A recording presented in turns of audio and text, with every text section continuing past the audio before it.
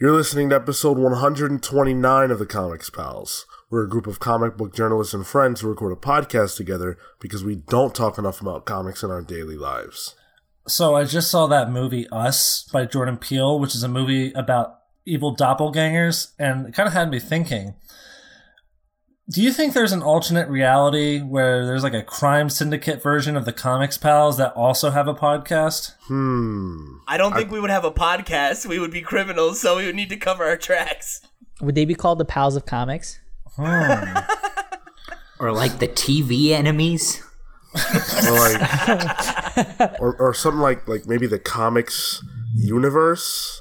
The comics. Ooh, don't like that. Don't like that one bit. Let me ask a follow-up question to that. In this alternate reality where you're a media personality, an evil Phil would actually be replaced by Henry Cavill. And I would have a mustache. What do you think your evil doppelganger would be like? So the exact opposite of us, right? Or would they just be an evil version of us? I don't know. That's your interpretation. I guess it depends on the universe. Which one do we want to go with? This one goes without saying. Pete would be Marco. If it's opposites, yeah. I mean, I think so. No. I'd be the same one, but with more murderous tendencies. And more? I'm sorry, more? A goatee. Yes. I was gonna say, no. Goatees are not cool. Is that Sideburns. the difference? Like it's we're exactly the same, but we all just have a goatee. I'd like to think that my evil version of me is just really into brands. Like, his whole personality is just that he loves, like, the Marvel superhero movies, and that's who he is fundamentally as a person. And he's about the Disney acquisition of Fox. Oh, loves it. Yeah, he's like, oh my god, finally, we'll get the X-Men in the MCU. Oh, so your doppelganger is me. So what does that make Sean? My doppelganger Asian. is I don't know. Marco, did you say Asian? No, we let it pass. What the fuck, Marco? That's interesting. Can you explain that? I was thinking of like our other character bits, and I remembered Pete being the Eastmaster. Right. So yes, it was racist. Okay. To answer your question, I thought you were gonna go to the bit that Sean always like is just like makes the superhero black or whatever, and like. yeah, For more some so is reason, about the opposite Asian of black is representation. Asian. I was like, "Where are you going with this, Marco?" Marco's like the smooth criminal. He's doing a lean right now, and he's leaning into the racism. Yes, Now, you gotta lean into it. no, you don't. God, no. It's okay, though. Now, Kale, I think Kale might be the Dark Phoenix because we know how he feels about Jean Grey, and not only would he be Jean Grey, but he'd be evil Jean Grey. Well, I think the thing is, I would walk a really weird line of being such a nice, sweet person, but also like as that Jean Grey Dark Phoenix idea, I would be like teetering on the edge of who I am now. I feel like Kale would also he would just be like super energetic, like he'd be into like parkour. You know, I just love living. He's like, man, me and alternate universe Jess, we're going on a 16-mile hike today, and I can't wait. We jumped out our window and scaled the neighbor's rooftop. Oh, we had the best view of Australia. Or maybe we lean the other way, and he's like that old fish in a wheelchair in that SpongeBob episode that remembers when chocolate was invented and hated it. No, that's what Kale's like now. Yeah, that's me now. Can I just point out that we have a great view of Marco's crotch region right now? Like, every week, Marco is getting more and more inappropriate on this show. He's showing up at 11 in the morning and drinking wine. He's sticking his dick in the camera now. Like, I don't even know what's up with this guy. Had a sneeze attack, and he's left some boogers around the place. And now it's back on his junk. He's literally just pointed the camera back at his dick. He's like, no, Guys, I had to help my cat, but also here's my crotch. Guys, I had a legitimate reason, but here you go. Guys, I was thinking about it. Do you think Sean's evil doppelganger would have a fursona? No. No, because his regular version. 'Cause he's already got was. one. So, right, that'd be the opposite.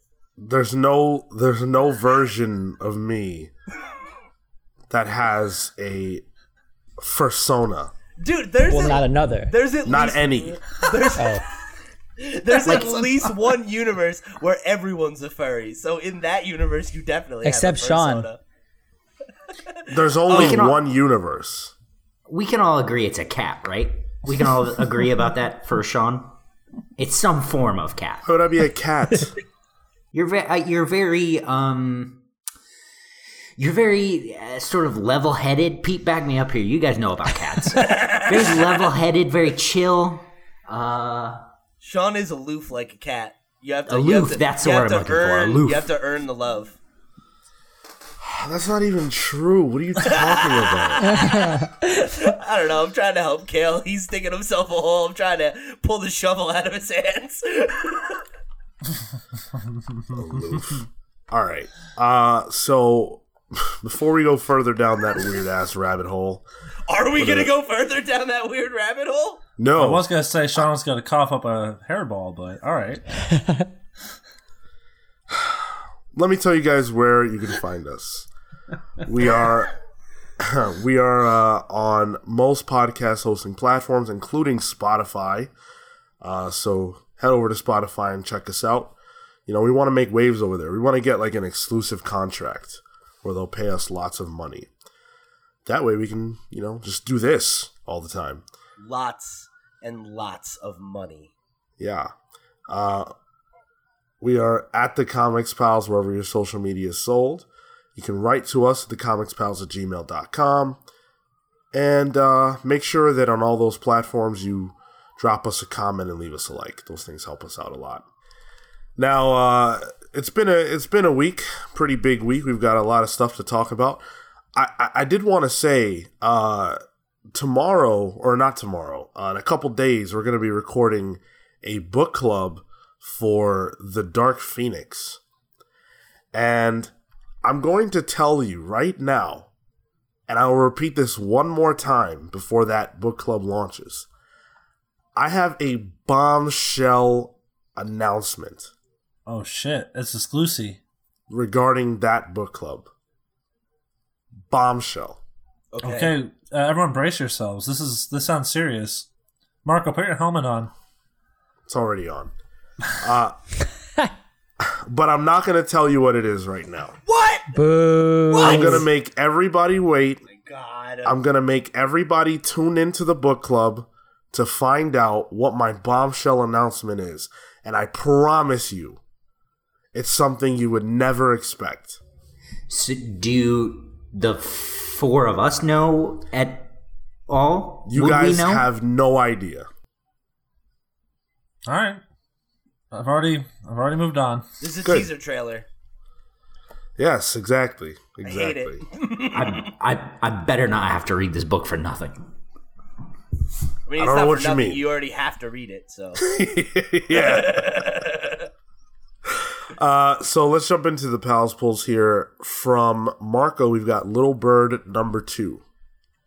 Little Bird is an image book that came out from Darcy Van Polgeest, who's a filmmaker and director, Ian Bertram, who's an artist that I happen to follow, and then Matt Hollingsworth, who, after this book was announced, I saw Ian Bertram, he was sort of promoting it, and I was like, oh, this is kind of interesting. I like his art style. It's very Jeff Stokely and like Frank Quietly kind of mix. And then I saw Matt Hollingsworth was attached to the book, and I was like, oh, all right, this is something I'm going to pick up. I got the first issue, and it was really, really cool. It's about like in his sort of post, think of it like a post Handmaid's Tale kind of universe where like there's a overruling religion, and there's this mission to release this one warrior from some prison, and like that's the bulk of this first issue. And so we sort of see what happens towards the end of the first issue. We get resolved into this, and this is just like something cool. That it's a really cool world that I like, especially with the art sort of bringing it to life. So yeah, like sci-fi, cyberpunky stuff. It's a good fun, action-packed book. That sounds cool. Does it star birds? It is not people. That's a little disappointing, but okay. So no angry birds. No angry birds, unfortunately. I'm so bummed that was where you went. Listen, I set the bar high. Matt Hollingsworth is really good. He's the colorist on Wictive, right? No, that's Wilson. Yeah, Wilson. He was on. He was on Witches. He was on Tokyo Ghost. Yeah. Yes, Tokyo Ghost. New 52, Swamp Thing. He was on a couple stuff. Cool. Nice. Sounds interesting. So yeah, definitely. So we also have the Kamandi Challenge from Phil. Yeah, this was part of that 100th birthday of Jack Kirby, where they took a bunch of creators to work on notable Jack Kirby books. We talked about this on the show when this happened, when they were releasing monthly. This is the 12 issues of Kamandi, and you have a myriad of writers here, like Tom King and Neil Adams and Dan Abnett and Walter Simonson and stuff like that. Of course, Kamandi is the last boy on Earth, so you know he fucks. Is he Gary Oak? Let's not go there. That show's dead. But yeah, I'm looking forward to reading this. The original Kamandi book from the 70s by Kirby is one of those kind of underrated gems that people don't talk about as often in comparison to his other work. So yeah, looking forward to checking this out. Very cool. Very cool. So, Phil, you've sorry. Go ahead. Phil, you've read the Jack Kirby stuff? I've read parts of it like 15 years ago. Okay. Yeah. It's I went on like a Kamandi sort of binge a couple years back, and that's a really good series. Yeah, I remember really liking it. At that time, I was just consuming so much stuff. I think I had, because at that time I was still buying a bunch of stuff. Like I would go to conventions and buy like multiple singles and stuff. And I think I just couldn't find a lot of it at that point or something. So I chose American Carnage number 6. American Carnage has been phenomenal. Really, really, really good. Brian Edward Hill, Juan Ferrara. It just really, really different, and Brian Hill is at the top of his game. It's an uncomfortable book to read, but it's really, really strong, and I can't wait for this next issue. Yeah, I've heard really good things about this book, and it's something I've been meaning to check out, and it'll probably be something I check out when it's all completed. Which is why I didn't add it. Because why would I add? Yeah. I was turned off at first because I thought it was blatant false advertising because there was no symbiotes in this book, but I got over it. Well, I don't know, dude. When I saw the first cover and I was like, "There's red in the in the logo, so maybe Carnage will show up." Pete, you're so optimistic. I love you. I also chose Angel number 0. So, Boom did a thing, and they essentially came out of nowhere and are launching an Angel series. They didn't solicit it. They didn't publicize it up until this week, which is pretty unique in comics. They pulled a Beyonce. Just for those who don't know, like Angel from Buffy, right? Yeah. No, this is about me, Warren Worthington III. I am a part of the X-Men.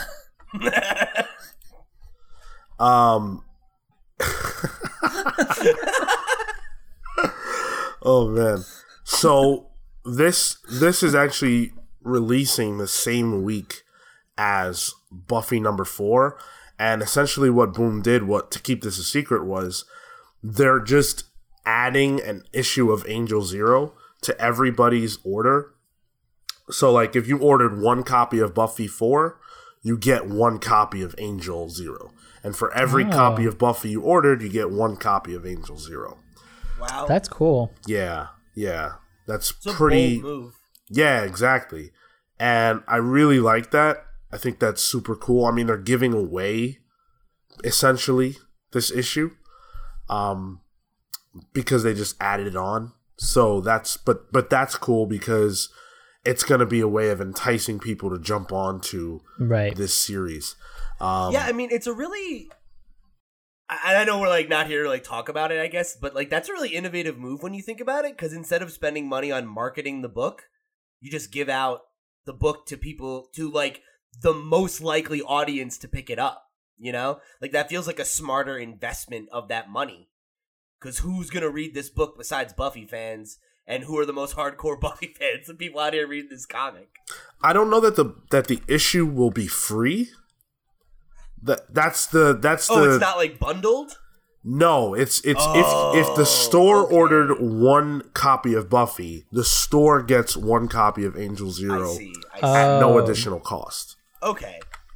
All right. Well, I mean, that's still a good idea, but One would assume or hope that they would just kind of give it out.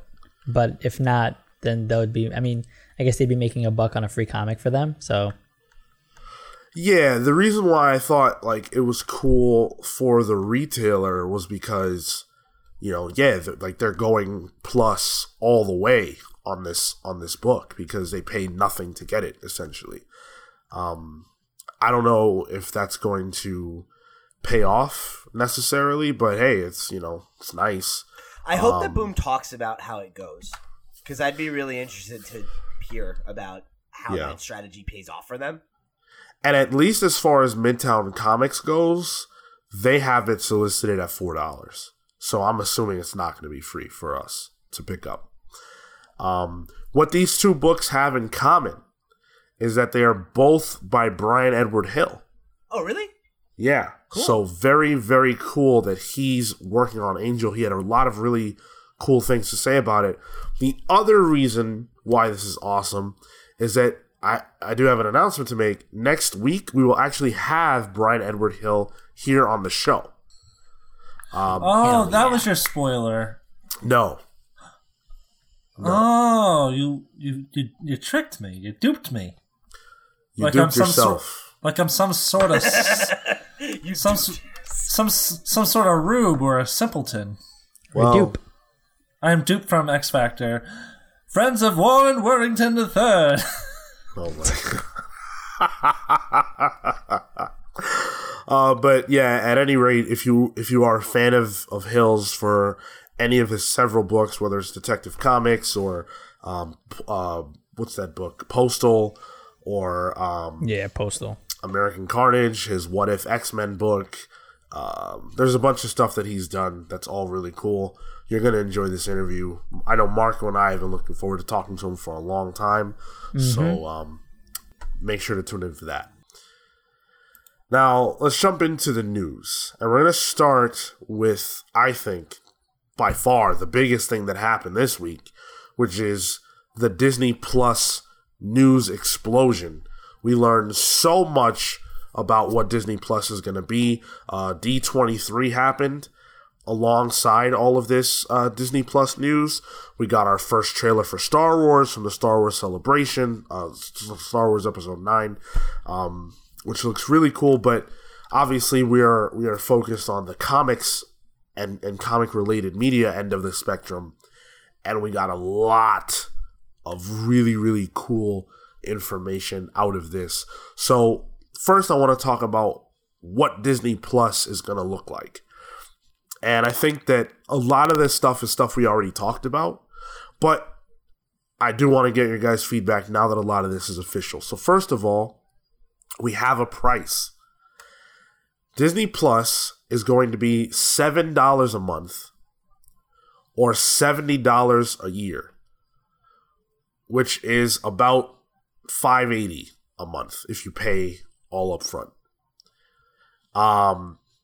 That is a great price to start. That's huge. When we first speculated about this, I remember we were talking about we think they'll undercut Netflix, and I think we all agreed yes because they could afford to. But this is half of what Netflix costs right now. Yep. That's fucking wild. And on the heels of a Netflix price hike too. This is some sneaky monopoly shit that corporations do to drive their competition out of business. They make a price artificially low so that a consumer is attracted to it, and it's got to work like a charm. This is how Walmart drove mom and pop shops out of business. This is some crafty, sneaky shit by the Walt Disney Co. Well, Netflix ain't no mom and pop shop. No, that's for sure. I'm not saying I feel bad for Netflix.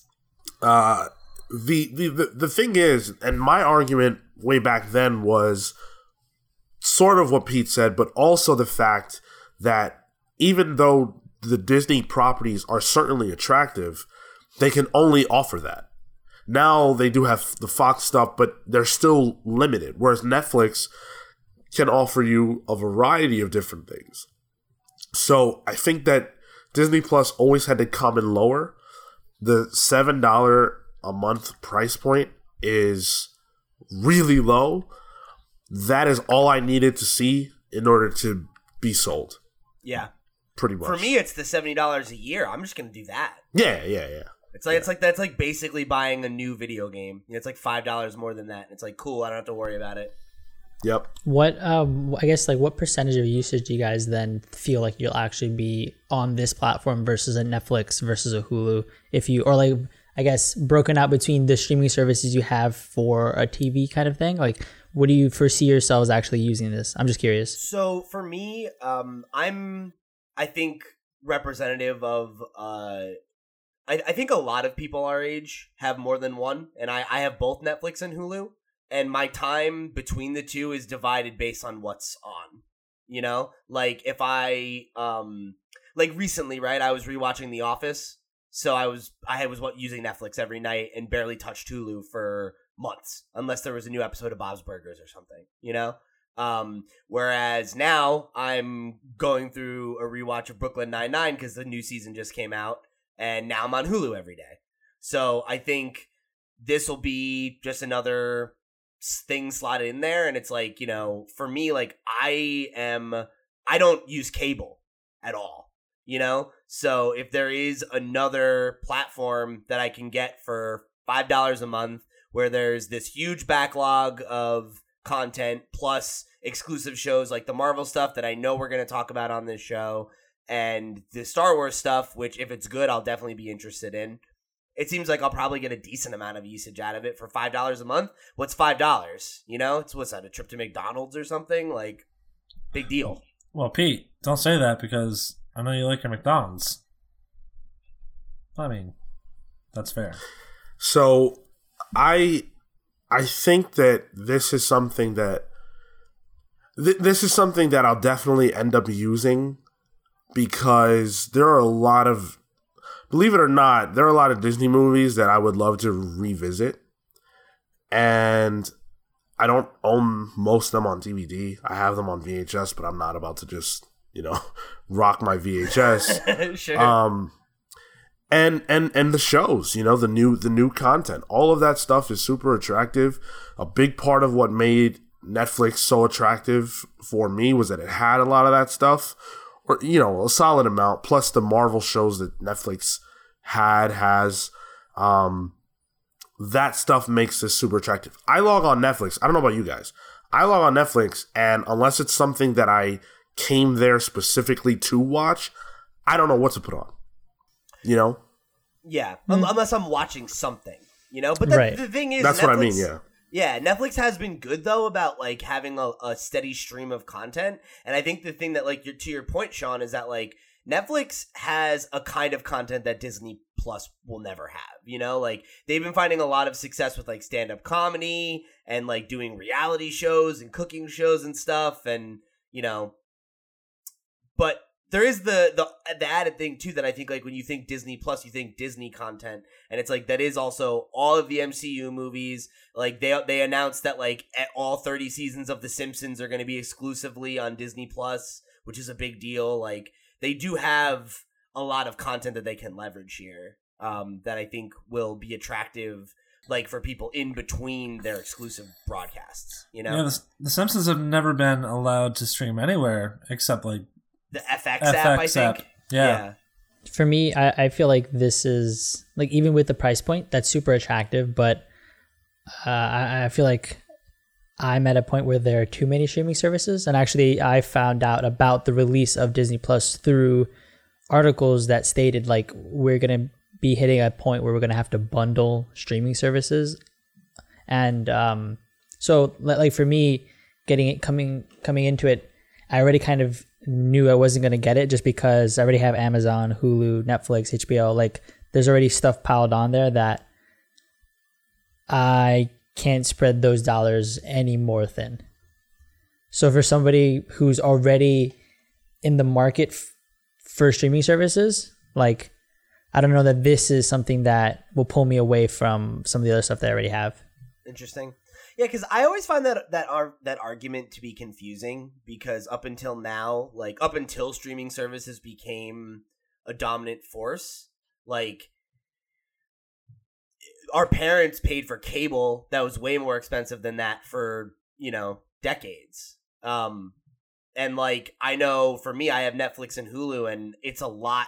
You know, I spend $24 a month or whatever, $30 a month for those two things that I use pretty much every day. Like, you know, adding $5 a month to that, getting me up to like 35 or 40 maybe, like that doesn't seem unreasonable if I'm using it. You know? That comparison to me doesn't reflect the world as it is, because our parents, yeah, they had cable, but we don't do a lot of the same things our parents did. And, you know, the cord cutting movement in this country is sweeping. And that's in an effort to save money, because quite frankly, a lot of people can't afford it. They work two jobs, barely getting by. Yeah. And when you have those subscriptions, you know, sapping money out of your wallet every month, at some point it does become similar to a cable situation. Granted, it'll probably never amount to the same amount for the average human, right? But that average human also probably has less spending money than our parents did, or are less willing to live within certain margins that our parents were. Yeah, and that's a totally legitimate side of the argument. I think the only thing that I guess I mean is like you don't have to get all of these, right? It's way easier to shop a la carte with these services, I think. And that's what Marco's saying. Yeah, right. Like Marco's got 5 of them or whatever, and if this is the one he doesn't want to throw on the pile, okay. Yeah. So the other thing we learned, one of the other things I should say, is that it will be arriving in November, specifically November 12th. Damn. Farther out than I thought it would be. A little bit farther out, yeah. Makes a lot of sense, though. Catch those, for America, the holiday markets will be, that's right. They'll get huge numbers for that. Yeah. Yep. And that'll make a strong showing. That's also like... around, oh, go ahead, Phil. It's also around the time the new Star Wars movie will come out, and that might drive people to get it to watch a bunch of Star Wars stuff. Yeah. Yep. There's also a likelihood that there'll be an MCU movie right around that time, and yeah, it's not a bad time to launch for sure. I kind of saw this coming like in the next few months. I don't know why, but so it was mentioned that they would have The Simpsons exclusively on Disney Plus. They're also going to have, you know, everything by Disney Animation, by Marvel, by Star Wars, Pixar, Disney Channel stuff. Disney Channel original movies, baby! You guys ready for our Halloween Town marathon? Let's go. I have to leave now. I feel you. So there's going to be something for everyone, obviously. A lot of the exclusive stuff that we don't talk about is stuff that will appeal to people who are lifers for Disney, or people who, you know, as young people may have liked Disney and liked like High School Musical or whatever, they're doing a sequel to that or a TV series based on that or whatever. People who have kids. Exactly. So this is perfect for families, and I think really competes or can compete with Netflix on that scale.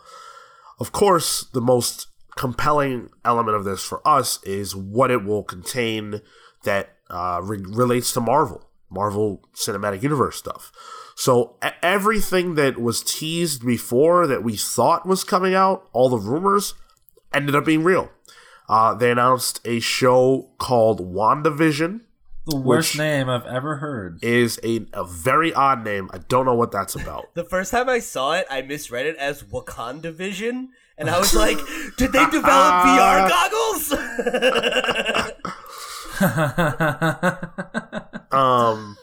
There will be a show called The Winter Soldier and the Falcon, which will star Anthony Mackie and Sebastian Stan. Most excited about that one.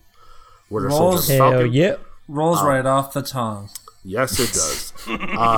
There will also be a show which will focus on Loki and his past on some level, which is either a spoiler for Endgame or not, depending on your perspective. All of these could be a potential spoiler for Endgame. I found out that the show is also streaming on Tumblr.com. It's already out, actually. The only show that they didn't talk about, but is also a real show, is the Hawkeye show, which is so weird that they didn't officially come out and say this at this presentation, but we are getting a Hawkeye show, which appears to be based on, at least loosely based on the Matt Fraction, David Aja run with the character, and we'll see Kate Bishop being trained by him to become Hawkeye.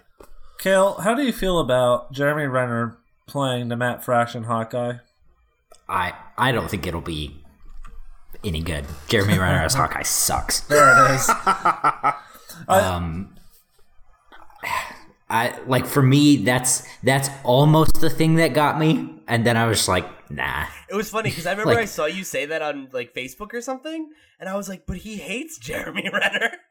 Yeah, but I do really like Hawkeye, and I do really like Kate Bishop, but man, I hate Jeremy Renner. Yeah, dicks out to the Disney executives for choosing the least charismatic Avenger. The least charismatic actor to play the least charismatic Avenger. I don't know. I think that in a space where he is the main actor and doesn't have to compete for screen time with Robert Downey Jr. and Chris Evans, I think we might see him, do some different stuff and have an opportunity to shine. Cool, he's golfing with a handicap. I won't see that movie or show, so I'm not going to see him do all those things. So I don't know. All right. We also had confirmed for us the What If series that will be animated and will feature the voices of, the actors portraying themselves, on the animated small screen. The first episode was actually announced, and it's going to star Peggy Carter. And it's a what if episode that essentially is, what if Peggy Carter was the one who was injected with the super soldier serum and not Steve Rogers? And tied into that, what if Steve Rogers was given an Iron Man suit by Howard Stark? Not an Iron Man suit, but a suit of armor a la Iron Man. Cool. Oh, yeah. Yeah, it sounds cool. Tales of interest. Tales of interest. I see you, Phil. I see you. The final thing that they kind of announced in this block was that there will be no ads on Disney Plus, which is a small thing, but if you use Hulu, then you know that Hulu double dips and charges you more to get rid of ads, which is insane to me. You get less ads for like $8 or something. Well, the thing is, you get no ads on any of the content that they haven't negotiated must have ads. Is the thing. So it's like a weird. It's weird because Hulu, the one thing that makes Hulu that kind of differentiates it is that it gets content like a few days after it airs on television. So. Same day for most of it. Yeah. Okay. There you go. Yeah. Not a fan of that practice, but I guess for people who really, really want to watch television shows as they release or air, you gotta deal with it, I guess. So that was it for the MCU proper announcements. There were a couple other loosely related things that I did want to just quickly shout out. There will be non-fiction shows here within the Marvel brand. So one of them is called Marvel's Hero Project. The series is focused on what they say are real life heroes. And it's basically just going to follow people who have done things in their community that are, noteworthy and remarkable. It's like documentary style stuff? Sorry? Like documentary style stuff? Yeah.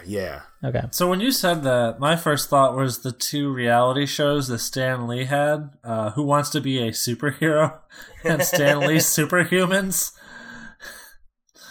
And lo and behold, it wasn't those. No. They should bring those shows back, though. With Stan Lee. Oh, no. No? With Joe Quesada. They could use the Princess Leia technology to bring Stan back. Yeah. Why not? Let's do it. It's called Stan Lee Superhuman. Yeah. Stan Lee Superhuman. No, fuck it, do the Tupac Shakur hologram. Let's do it. Yeah, man. So then the other thing was Marvel's 616, which is a documentary series that is just going to... This one I think is really interesting. It's taking Marvel characters and sort of like tying them into social context. So as an easy example is like Luke Cage, right? And the social context in which he was created, the whys of it and what the world was like at that time and different stuff like that. That's cool. Boy, I'm really bad at guessing what these are about because I was like, is it about the area code 616 in Michigan? Because I looked it up. Oh my god! And guess what? I was wrong again. That's it. That's the stuff that really that's the big stuff from this Disney Plus announcement. Ultimately, where do you guys stand on this?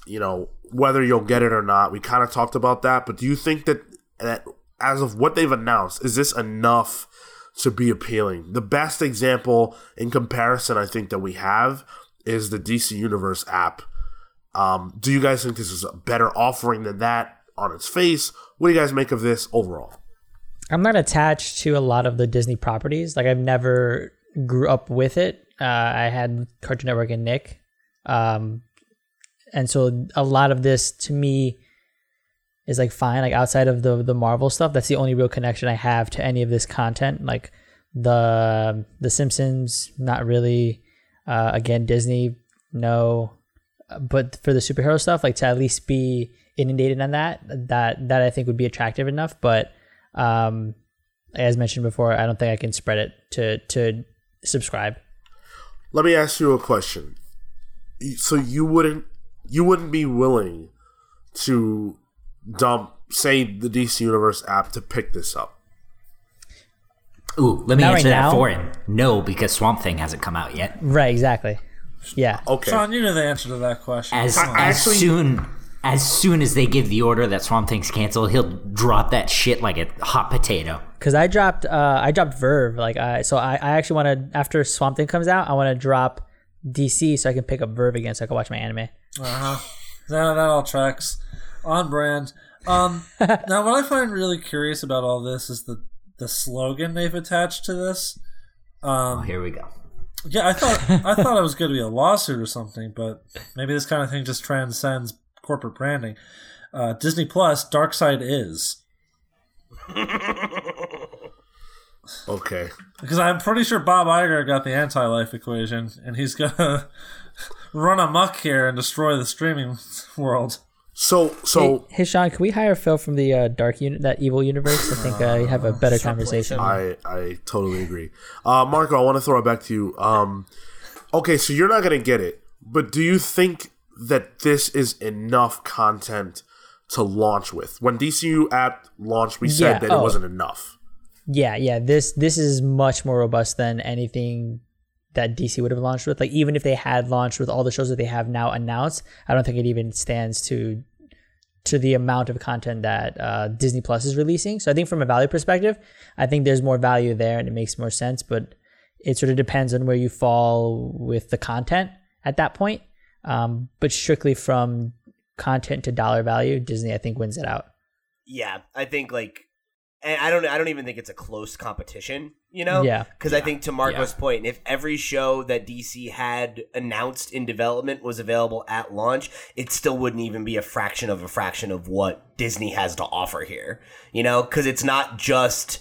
Because, to Marco's point, right? Even if you didn't grow up with the Disney properties, even if that's not something you care about, I think, a Marvel app, is something that probably could have existed on its own. A Star Wars app is something that probably could have existed on its own. Having both of those and Pixar and all of the Disney Channel stuff under one banner, there's going to be an insane amount of content here day one. And the fact that they have all of these exclusive series, planned and that they have top tier talent. One of the things we didn't talk about is they're doing a Monsters Inc. show and they have John Goodman and Billy Crystal coming back. What? Yeah, that's the level of stuff that they're able to deliver here, you know, and that's a big deal. And I think this initial wave of content is going to be worth the price of admission, and it's only going to get bigger the more successful it is, which I think, as Sean pointed out, it's almost certainly going to be a success because of how cheap it is. So, Kale, you said that you wouldn't be watching the Hawkeye series. You won't have this. Is that because you're not intrigued by what's being offered here? It's not enough for you? I think I have soured a bit on the Marvel Cinematic Universe overall. In just that I would like to go to the movies and not watch a superhero film. And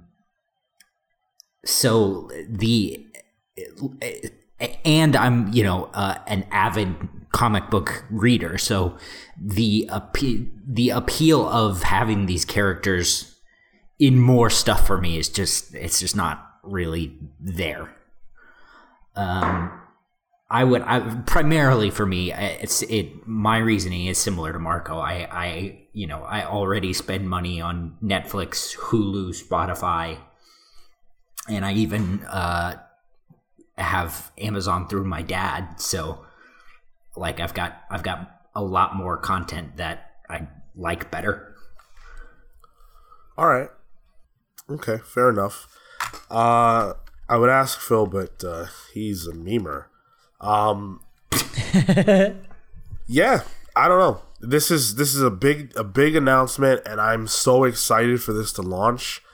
I'm definitely gonna get it, and I can't wait to see how this integrates with the MCU, because this is different than what they did with say Agents of S.H.I.E.L.D., and that was really developed separate from Marvel in a weird way.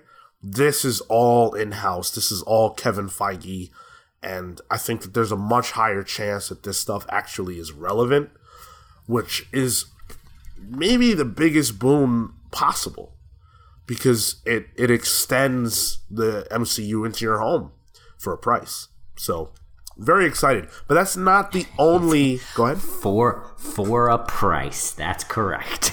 That's right. Everything has a price, and everyone has a price. Now, that's not the only MCU-related news that we got this week, because we also got what appears to be a pretty definitive answer from Kevin Feige and the directors of Avengers Endgame and Infinity War, the Russo brothers, on whether or not we can expect to see the Fantastic Four and the X-Men in Endgame and beyond.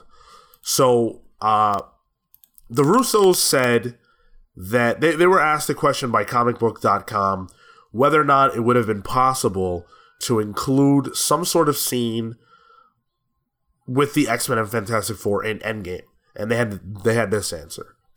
It would not have been possible. That deal didn't actually close until a week and a half ago. It would not have been logistically possible. Anthony Russo said, "We will get there." And Joe Russo finalized the statement by saying, "We'll get to Secret Wars one day." So they're saying don't expect to see anything related to the X-Men or Fantastic Four in Endgame. Kevin Feige was more definitive. He said, when asked the same question, it'll be a while. It's all just beginning, and the 5-year plan that we've been working on, we were working on before any of that was set. So really, it's much more for us, less about specifics of when and where the X-Men will appear right now, and more just the comfort factor and how nice it is that they're home. They're all back, but it will be a very long time. Now, we've talked about this on the show several times about when and how to introduce these characters, and one of the things that I said was that, you know, they do work well in advance. And if Kevin Feige and the Russos are to be believed here, we're not going to see a Spider-Man-like, you know, shuffling of the deck to accommodate these characters. They're really just going to not use them for 5 years or some amount of time that is longer than a couple of years. Yeah, I don't know that I totally believe that. Yeah. I'll believe it when I see it. Yeah, like... Or don't. Right, yeah, right, Yeah, exactly. or don't, yeah. That great point, Marco. Because sure, like we could take them at face value. This could be the truth. But Kevin Feige's made statements like this before about other things that came to fruition. So... We'll see or not. I definitely see where your so what I'm looking for here. I definitely understand where you guys are coming from. Yeah. But although I'm inclined to believe Kevin Feige, I think that there's an alternative in which both are true. I think that there's a possibility of, at least with the X-Men, maybe the Fantastic Four, actually making movies that include them without them being involved in Phase 4 at all. Oh, that's a good point. Like yeah. like in the background or something? Mm-hmm. So, Particularly for X-Men characters, how easy would it be to put a mutant in something? well, here's the theory. What if Phase 4 ends...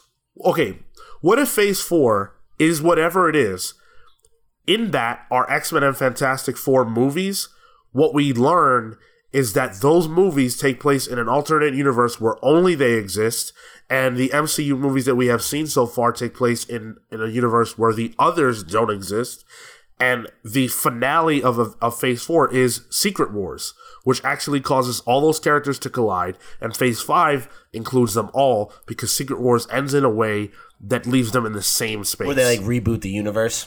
Yeah. Huh. That doesn't seem impossible, you know? Like, yeah, like I could definitely see something like that. The idea of them establishing a second universe seems kind of weird, but if they did make a thing about... They made the joke about Secret Wars, so it's like... I don't know. It wouldn't even need to be... it wouldn't need to be fully fleshed out in the sense that you don't have to answer the questions of, well, where are the Avengers? Yeah. You just say they don't exist. The heroes of this world are the X-Men and the Fantastic Four. That's actually kind of meta when you think about it, because technically, based on Fox, there are different universes, right? Like, Yeah. there is a universe that we have all been watching for the last 20 years in which only the X-Men and the Fantastic Four exist, and then a separate one in which only the MCU exists. So, But Spider-Man exists in both. No. well, no, because Spider-Man's owned by Sony, right? He had his own universe. Yeah. But he's technically in the MCU. Yeah. He's in the MCU, but not in the Sony universe, right? So like, Okay. yeah. Okay. Except he is also in the old Spider-Man universe. How multiverses work, Marco? There's multiple universes. Man, it's when that comic book shit's confusing. Yeah, because you don't read enough. Nah. How hard is it to accept that there are countless multiple alternate realities? I just don't know how they tie together, man. That's my issue. They don't. That's my issue. But they do. Oh. You're confusing the boy. Well, comic books are confusing. I don't think that whatever PowerPoint presentation they're going to put together at the end of Avengers Endgame, I don't think that doesn't count as an appearance.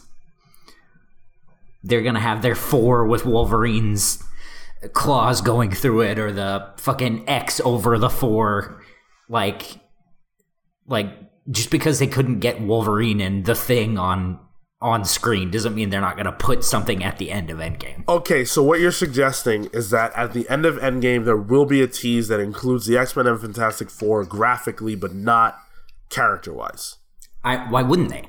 Okay, does anybody else agree with that, or are you willing to go a step further and say that there will actually be an appearance by a character or multiple characters that represent that world? I think that it could be a number of things. Based on these comments, I don't believe that there will be a scene at the end of Endgame that features these characters. However, if there is, or if there's something to what Kale said, I also wouldn't be surprised, because they have lied to give us a moment before.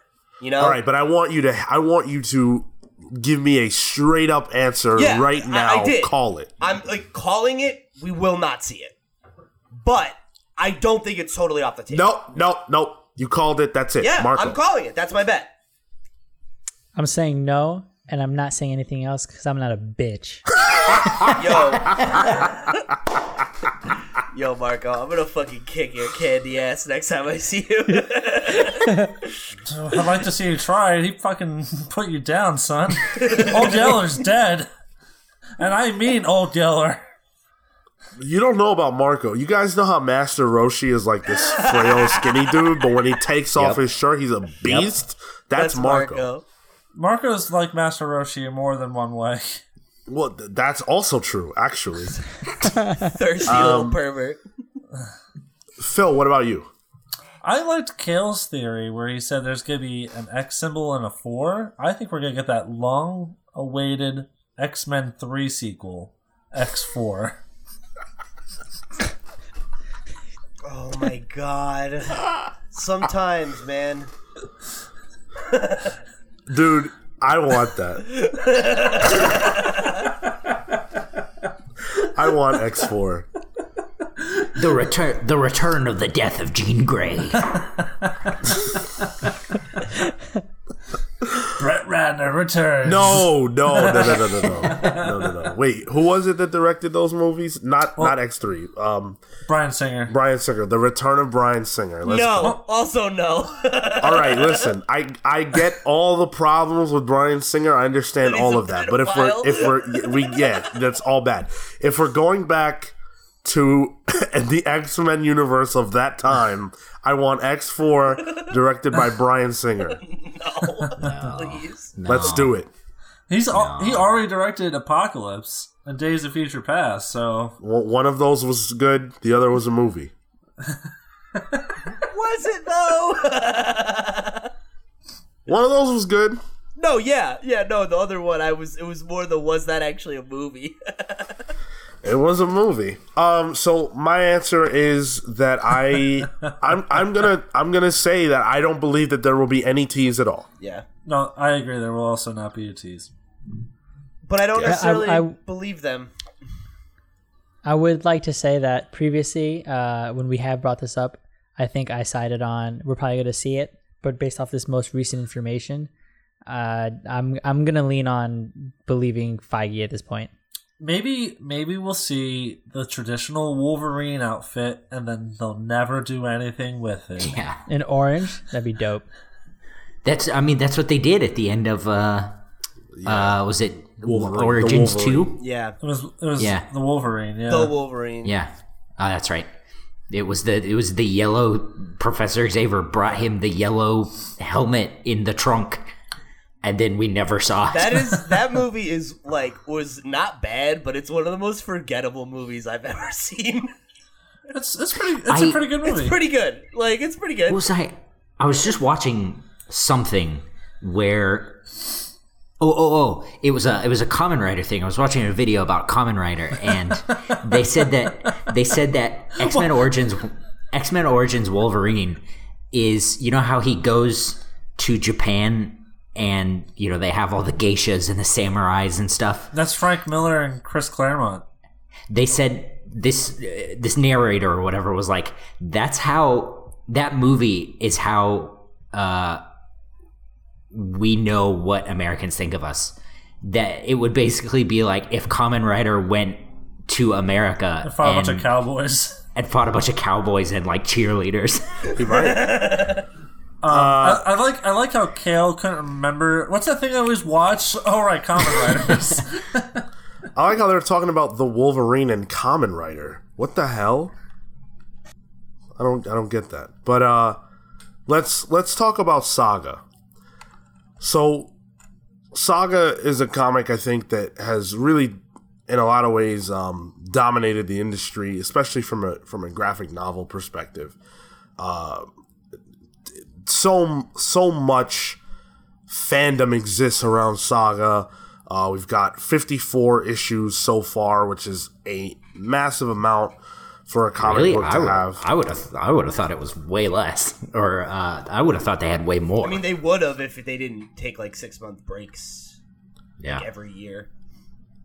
But the question I think on a lot of people's minds has been, when is this thing going to end?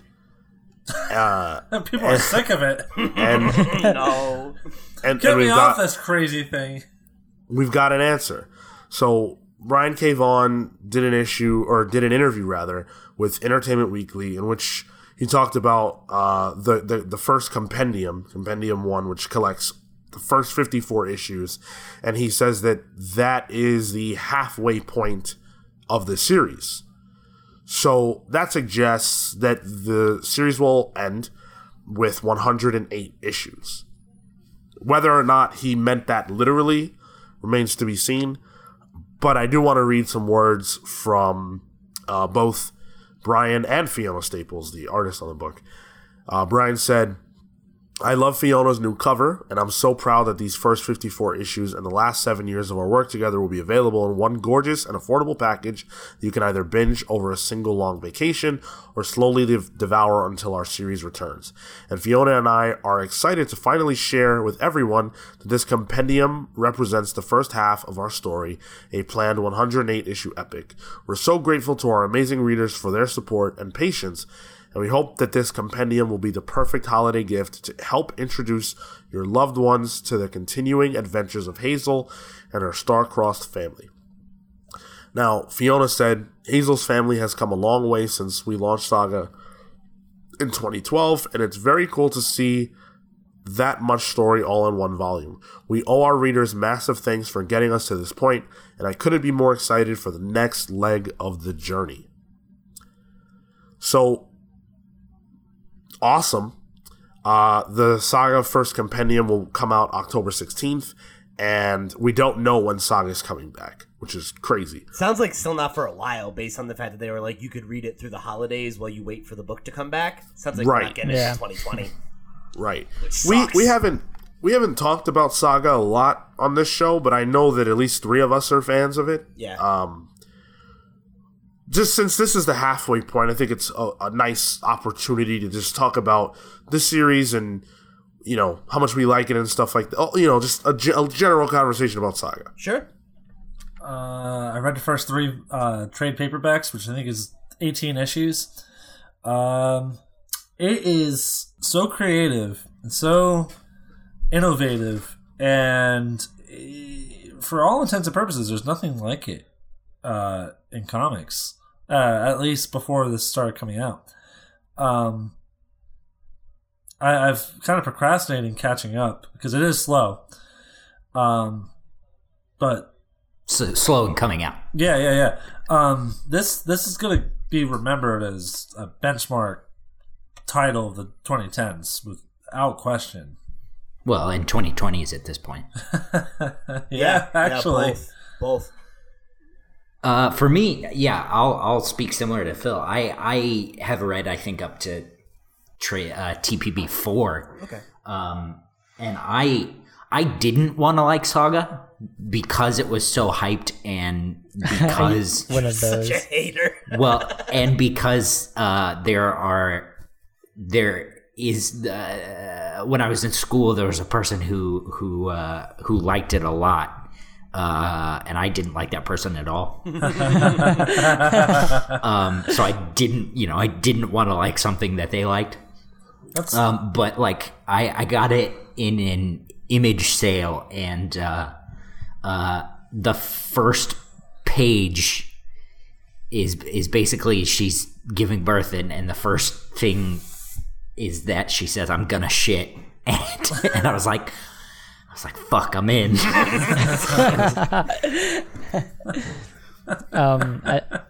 So like this is one of the books that came out of that whole Image boom, and where I sort of started to first jump into comics. So this is probably my third or fourth series ever. So it's actually the longest series I've ever followed up until this point, and like on a monthly basis. And so this is really exciting that we've gotten to this point. It's amazing that it's been 7 years. That's kind of crazy to think about, and to think that there's 7 years left is also crazy to think about, considering how much has happened and how far we've gone. So for this is sort of just a marker of this is going to be like the next amazing arc, this is going to wrap everything up, and it's going to be over this long form story that Brian K. Vaughan and Fiona Staples have been developing, and it's just going to be the culmination of everything that's been built up to it. So it's just going to be awesome to see that finally. We're going to have to wait for it, but it's worth the wait. Yeah, I've been a fan of Saga since day one. I was an early adopter, and it is incredible. It's especially for me at that time so different than anything that I had read. It was probably one of the earlier non-Marvel or DC books that I picked up. And it is incredible. I love the relationship artistically, creatively that Brian K. Vaughan and Fiona Staples have. Like, they do such a great job of getting their messages across, and there's never a moment, for me anyway, where it's like, oh, this doesn't make sense, or this could have been done better, or whatever. They're just very in sync. They're like a really good band, you know? Like Yeah. they just fucking they jam together. Their styles mesh really well. But at the same time, I have fallen off with the series. It's one of those things where there were just these hiatuses and everything else, and it was harder to remember where I left off the last time. And frankly, I haven't read an issue of Saga in I probably am behind on the last 12 issues. I have them all, but I just haven't read them because it's taken me some effort that I don't have to catch up with it all. I will, especially now that this is happening, that we know that there's this compendium coming out. I'll probably use that as motivation to go and catch up with the series.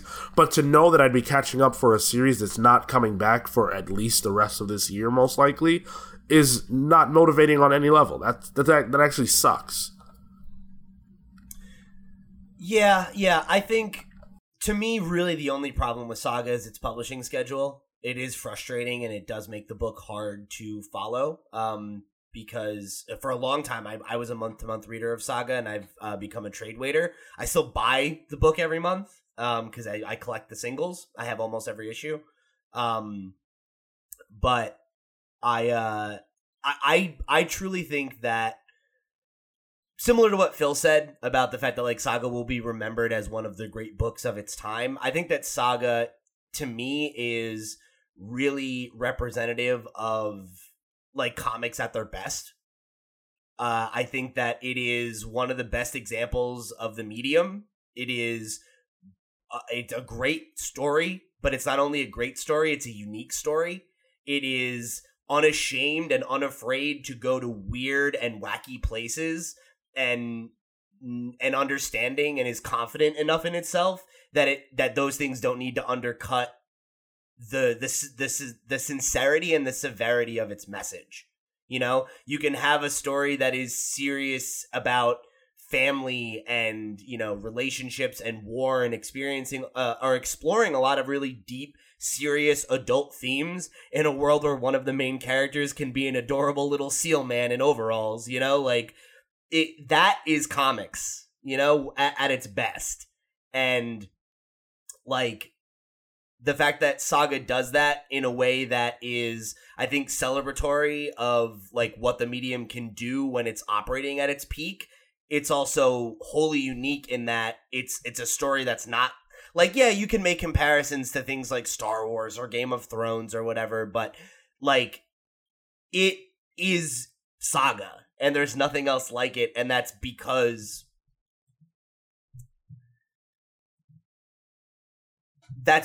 of I know I paused.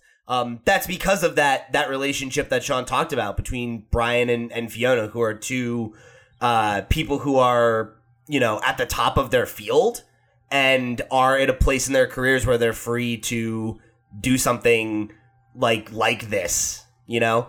And I think I am similar to Sean, where like because I've become a trade waiter, I'm probably 6 to 12 issues behind. I don't exactly. I think 52 is the last one I read, so I'm actually only 2 then, I guess. But either way, I'm not caught up on the series because of its release schedule. But I think if you are someone who's like wants to jump into Saga, it's one of the best books in the medium. It's one of the best books coming out right now, and I think if you're okay with waiting for the next arc, it's one of the more accessible books out there. I think it's one of the easiest books to give to someone who's never read a comic book before, and for them to be like, oh, okay, I see the value in this. Sean, Absolutely.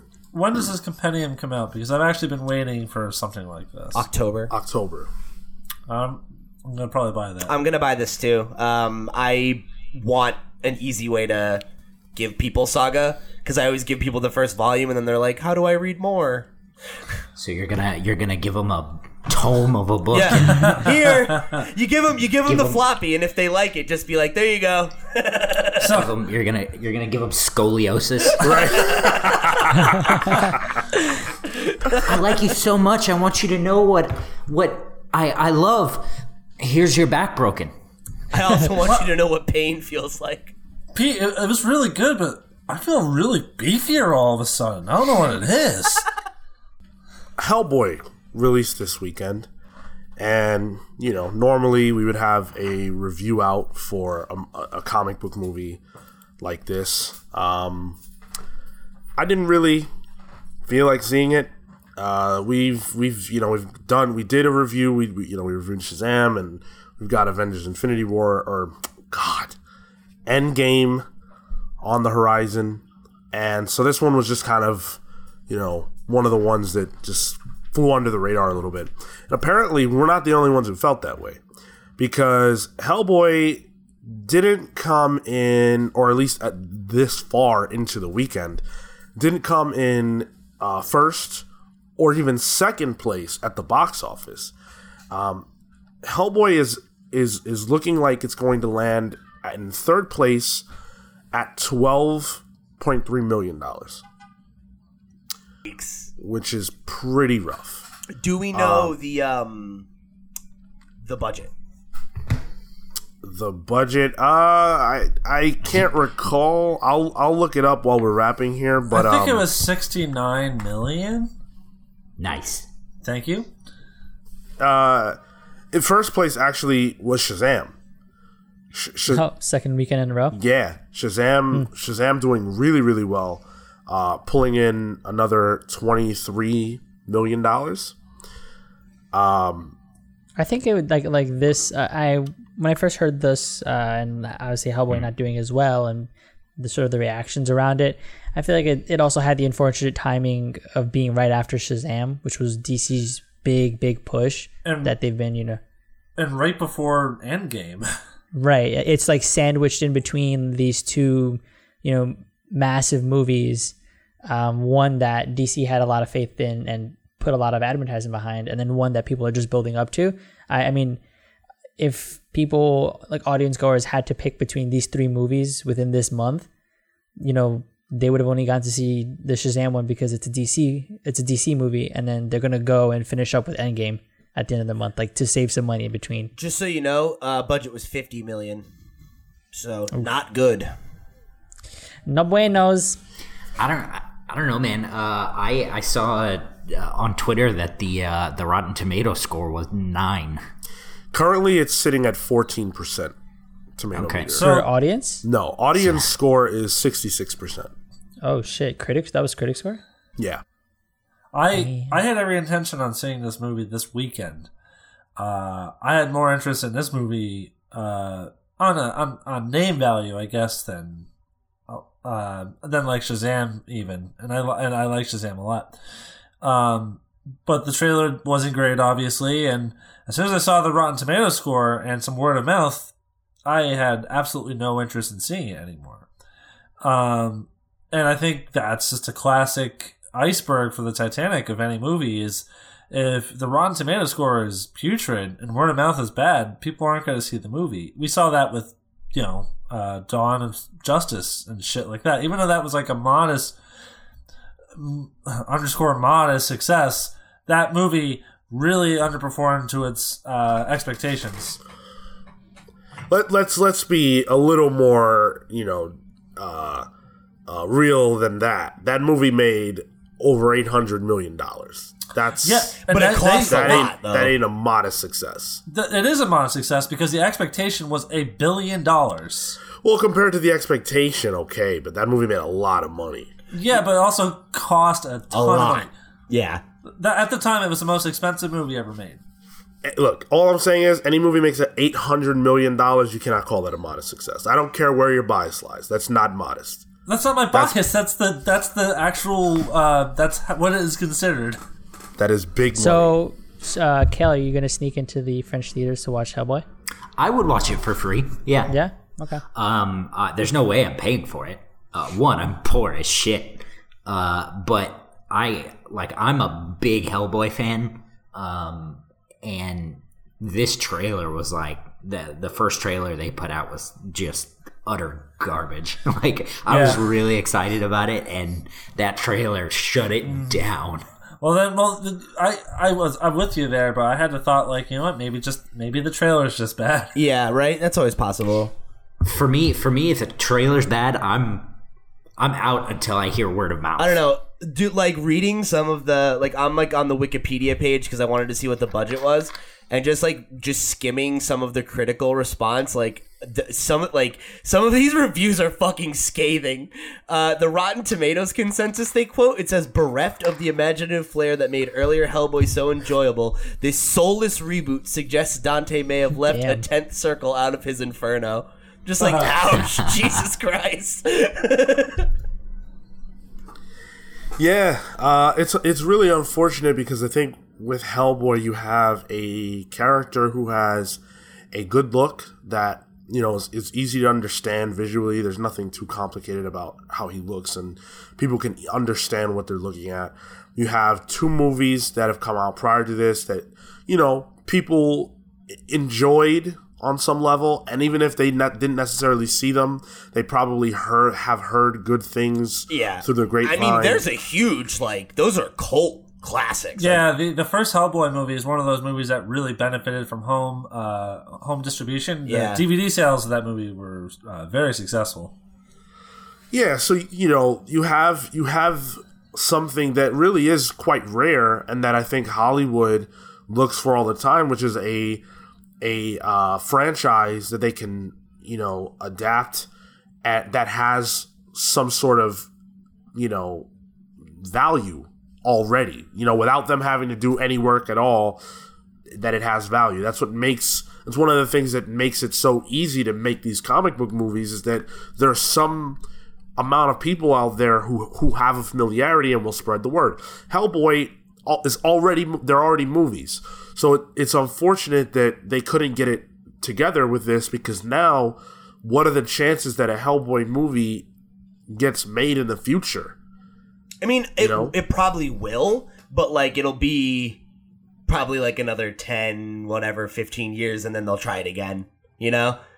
Because like there's people care about the IP, and like even one of the reviews that I saw, like when I was skimming, said it's like it isn't bad because nobody wants it. It's bad because it's bad, you know. Like, and the first movies like are cult classics. There is like people like Hellboy. I think there's a chance for Hellboy to come back, but not anytime soon.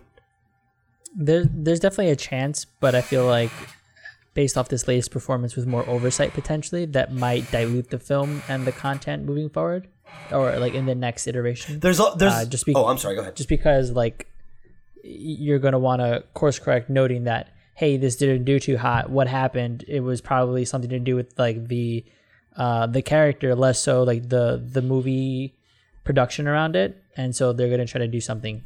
Yeah, I just think the whole situation with Hellboy is sad, and hopefully they can bounce back with another one, but I can't really see somebody wanting to sign off on another $50 million to make a sequel to this. Definitely or not a anything with the sequel to Hellboy this name one. on it Yeah. for quite some time. Yeah, for sure. Give me a Hellboy show though. That sounds great. That's a shame. I really wanted this to be good. Yeah. So, in what is an unprecedented move, Titans has cast an actor to actually play Bruce Wayne / Batman on the show. Huh. And that actor is Ian Glenn. Fuck Ian Glenn. That was a reference to the Titans trailer, not to my actual feelings about Ian Glenn. He's awesome. Oh, okay. Yeah. Nice. So Where's this guy? He's from Game plays, of Thrones. Yeah, he he's plays, on Game of Thrones. He plays Jorah, who is this mentor guy. He's like in the Daenerys. friend zone for the main woman character. Absolutely. Daenerys is like The right main hand woman man. character. So he's an older guy, right? So he's got to be in his late 40s, 50s. Yeah. 57. There you go.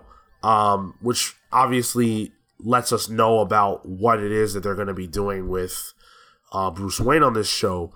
Now, the reason why this is so crazy is because Warner / DC have been notorious about not wanting Bruce Wayne / Batman to have a real presence on television. Oh, this puts him in the Arrowverse. No, I don't think so. Is No. Titans in the No, Arrowverse? No, Titans I think is Is it separate. not? Are you sure? I don't Yeah, think so. Titans is not part of the Berlanti verse. It's its own. They haven't crossed that bridge yet. Nah. I swear. I don't think so. And my feeling is the reason why they're doing this is because Titans is on the DC streaming service, so it's self-contained. Yeah, Right. the Arrowverse is a franchise centered around the CW and web series alongside that. Yeah. So, Yeah. just So- those shows. This is pretty surprising. Obviously, Gotham features a young Bruce Wayne, but that's very different than this. This is a Bruce who's decades into his career as Batman. In fact, they did give a description. After decades of fighting crime as Batman, billionaire Bruce Wayne is just as driven to protect Gotham from evil as he was in his prime. Needing to reconcile his relationship with Dick Grayson, the duo hope to forge a new dynamic as Bruce tries to help his former sidekick and the Titans achieve success. That is also unbelievable because this puts Bruce Wayne in a supporting role So and not a main role. So you're telling me that this is Terry McGinnis and not Dick Grayson? Sort of feels like that, right? Yeah. A similar kind of dynamic, maybe. But yeah, I mean, this sounds cool. Obviously, I still haven't watched this show because I don't have the DC streaming app. But maybe Marco and I will trade. You know, I'll give him my Disney login. He'll give me DC. We'll work something out here. I thought Marco was going to say Shui. He's not going to say anything. It was a good poll. It was a good poll. Oh, okay, there we go. But yeah, I mean, this is cool. I really like Ian Glenn. He's great in Game of Thrones, so I could see him as like old sad Batman. Yeah, right. Like grumpy and shit. Yeah. So like, I gotta reconnect with my son. Jason, can you open my pills? I'm Dick. Jason's dead. Well, Jason actually is in the show too. Oh, I did not know that. All right. And he's being bumped up to a series regular, so you know he's getting killed off at the end. All right. Very cool. I'm actually really excited for this. Still not quite enough to get me to sign up for the DC Universe app, but I probably will when Swamp Thing comes out, if I'm being honest. Honestly, we should just fucking like sign up for them for like us and just write them off on our taxes at the end of the year. Maybe we might have to do something like that. Get some group accounts. So on the subject of DC Comics, we do have some updates and announcements for you guys. Doomsday Clock number 10 has been pushed back again. So From the last time? I doubt it. It has been pushed back and is now scheduled to come out on May 15th, making this 2 months that it has been pushed back. It was originally supposed to come out March 27th. It is now coming out May 15th. Didn't we cover this last week? You did. Yeah, we No, did. it got delayed this is again. again. Is the thing. Yeah, it was supposed to come Every out like week. the first Every week. week for the last 4 weeks, Doomsday Clock number 10 has been delayed. By a week. By a following week. Yeah. Yeah. Oh, that's funny. Yeah. Hey, man. Unbelievable. Amazing. All right, man. This book can take its sweet ass time for all I care. I really make it good. I'm not mad. It's 100% motivated by I really want to read the next fucking issue because it's so good. Like, I'm not going to be upset about it, but it's like, fuck. Like, I wonder if the art in this one is just like really crazy or if maybe like Gary's busy. I don't know, but It's like I've said all along. The dude asked for more time. The fans said no. What was gonna happen? He needed more time. You guys need chill like me. One thing that I think is worth noting is that Gary Frank shared art from this book way back in February. I mean, it was supposed to come out in March. The original release date was March 27th. Yeah, so the point of me saying that is he's been working on this for quite some time, which Fucking months.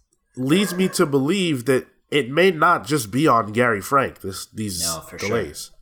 Yeah, that's a good point. Yeah, it could be they could be getting caught up in inks or colors or who knows. And with the shuffling of chairs at DC, Sure. like there could be a lot of back and forth and crosstalk between higher ups.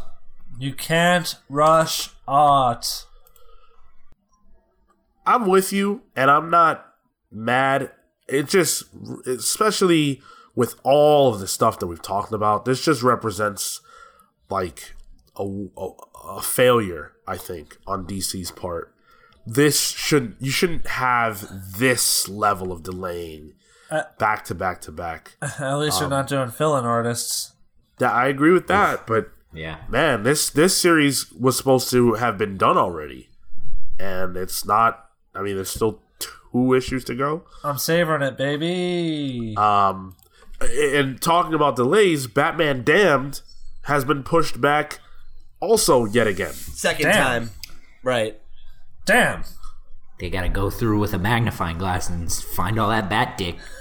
I like the idea that they hire people specifically to look for bat dick in that book. They have like some unpaid intern just going through with a fucking microscope. Are you saying he's got a small dick? That's fucked up. That's what I was saying, yeah. It was pushed back an entire month. Listen, Yeah, it's a lot of dick. because this one was originally March 13th, got pushed back to May 22nd. Now it's supposed to come out in June. And not even the beginning of June. June 19th. That's a huge delay. Yeah, so I don't know what's going on over at DC. I know that Dan Didio had made a commentary about how Batman Damned's delays were due to the fact that he didn't go over the art to make sure that everything was, kosher in light of what happened with Batman Damned #1. I didn't know he was Jewish. Nice. That was his problem. Batman was uncircumcised. So Lee Bermejo actually had to go back and repaint some portions of the book. Oh, that's right. Which is like, come on, man. Dan Didio is, whatever his role is, how are you not on top of this? That would be a quick way to lose the quality of a book. Oh, Right. This dude's going over every page and they're going to make me repaint it? No, I'm not going to paint it. It's unbelievable. Unbelievable. But on the positive side of the spectrum, we do actually have the return of Young Animal. Yeah. I thought that sentence was going to go very different. On the positive side of things, Heroes in Crisis has been pushed forward 3 whole months. You can get it right now. Oh, I'd love, bring that. Just like Old Yeller, put that thing down as well. Put it out of its misery. So, Young Animal is back with a vengeance. We've got a few new titles. We're getting more Doom Patrol, which is not new, but a lot of people have been enjoying that, so that's coming back. That's going to be called Doom Patrol: Weight of the Worlds. We've got a book by a writer making her debut, N.K. Jemisin, debuting with a book called Far Sector, which is so cool. Actually, yeah, isn't that cool? Yeah, this one's going to be really cool. The art's going to be by Jamal Campbell, and this is the breakdown of what this is.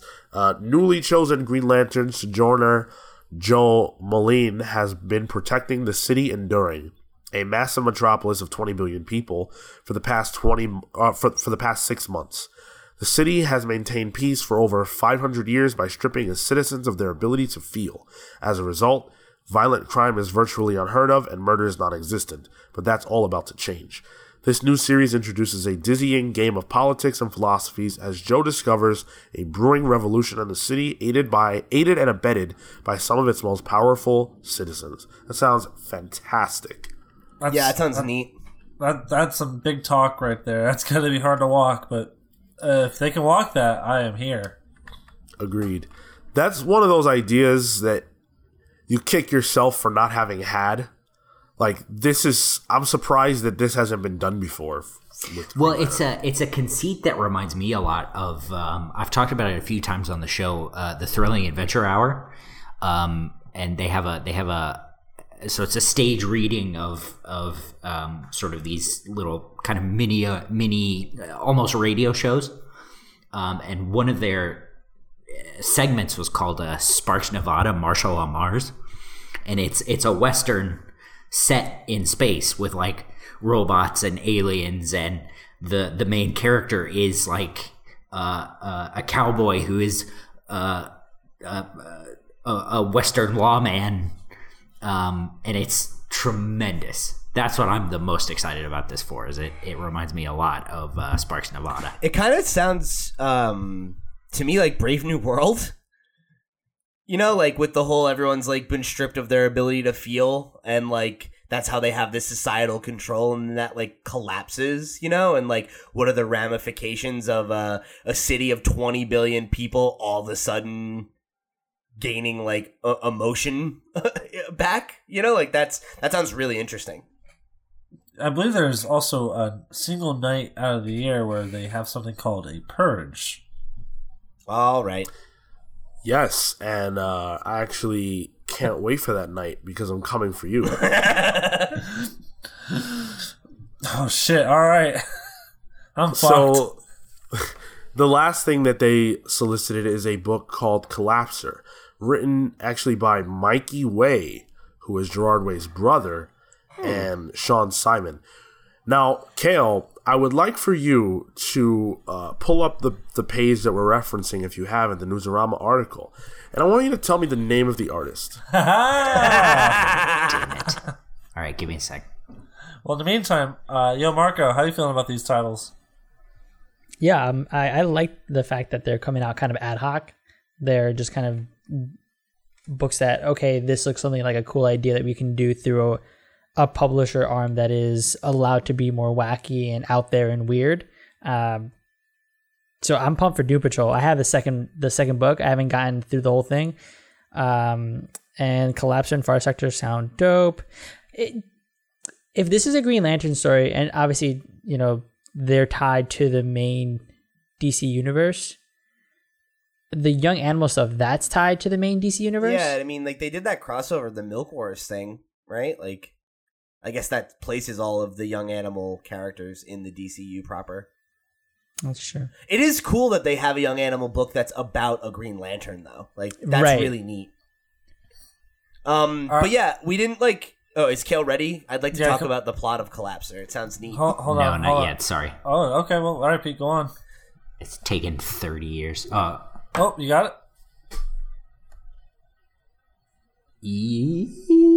Yes. All right, hit us. Okay, let's see. Let me find the name. Sean Simon? Oh, no, here we go. That'd be very good. Just Sean Sean He's set like, you up dirty. I can say that one. All right. Acclaimed artist from G.I. Joe, First Strike. Elias... I don't even think that's right. It's Greek. It's easy. Elias Kyriazis. All right. That's what we're going I with. think it's Ilias Kyriazis. Kyriazis. Ilias Kyriazis. Oh, yeah. Elias Kyriazis. So I wasn't too far off of Elias. I love when Marco speaks other languages. I used to speak Greek. You used fun to fact, speak fun fact. Greek. That's so Yeah, What I happened don't to it? speak it in frequency, so Yeah. I Hey, don't have Phil, he doesn't speak Greek anymore. I can read it. Nice. I'm sorry to derail the podcast, but Marco, when and why did you know Greek? Instead of I already knew Spanish as a second language, Okay. so I decided to take another language in high school, and I took Greek. All right, that's sense. That makes was a lot of weak sense. move, Years dude. of You it. should have taken Spanish. You got an easy A. Nah, So, Collapser is solicited as the following. Liam James is a wannabe DJ whose life goals are almost completely dashed by his crippling anxiety until a package arrives in the mail containing a black hole that gives him amazing powers and draws him into a cosmic conflict far beyond anything he'd ever imagined. But Liam will discover that when it comes to life, love, mental health, and superhero responsibilities, there's no such thing as a quick fix, and that power comes with a cost. God, I would kill for a black hole package just like that. I'll pay whatever it takes. Yeah, no, It comes with a cost? Fine, I'll pay it. Give it to me. That's what I call my student loan payments. That laugh.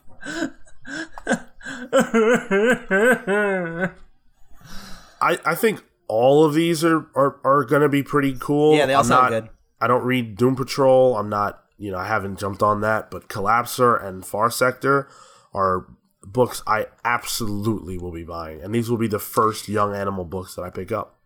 Yeah, by all accounts, the last wave was very good. I think Milk Wars fell a little flat, but I've heard a lot of really good things about Shade the Changing Girl and what was the other one? Eternity Girl? Yeah. I think I might go back and read all of those in anticipation for these because I've been wanting to jump on Cave Young Carson. Animal for a while.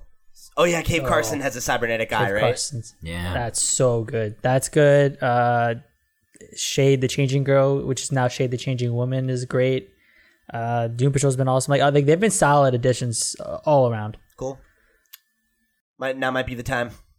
For this week's main topic, we're actually going to be doing something we haven't done in a little while now. We're going to have a topic that's sort of, outside of just talking about the news or, film review or whatever. We caught a little break. There's not, anything super major going on, so it represents an opportunity to have a broader conversation. Hellboy review.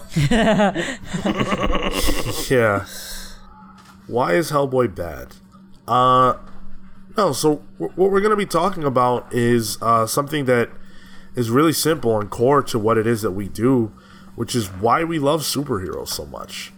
When I ask that question, I mean that in the broader sense of, why is our culture, particularly American culture, so obsessed with superheroes? But I also mean that on the micro scale of why, as individuals, do we love superheroes so much?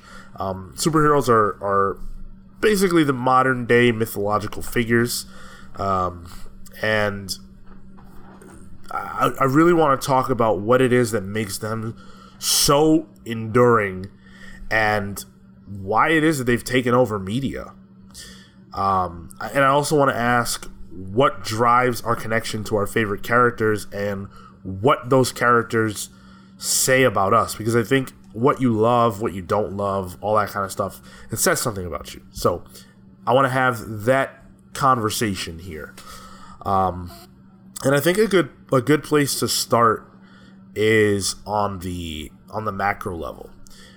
What do you guys think it is about superheroes that makes them so appealing to us as a people? I think a big part of it is think about like the boom periods of superheroes. I think about the Great Depression when things are really bad in the United States, and Superman, Batman, Wonder Woman, Shazam, and Namor all emerge. Captain America all emerge and are immediately huge successes. You have a bunch of different serials and cartoons, and during the war that followed after the Depression, this is the golden age of comics.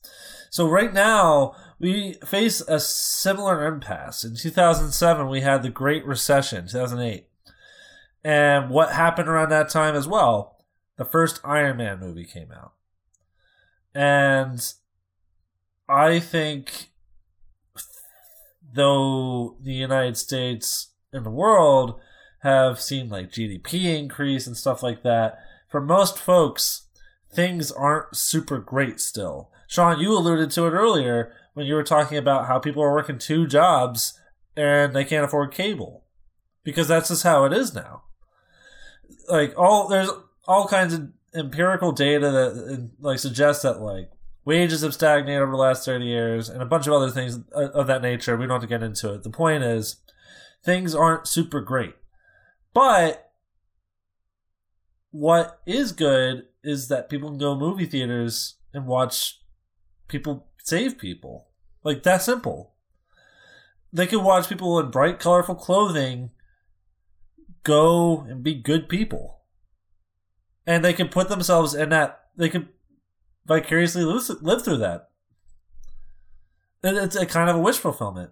There was a period in the 30s or in the Depression where musicals were really popular. They were the most popular type of movie.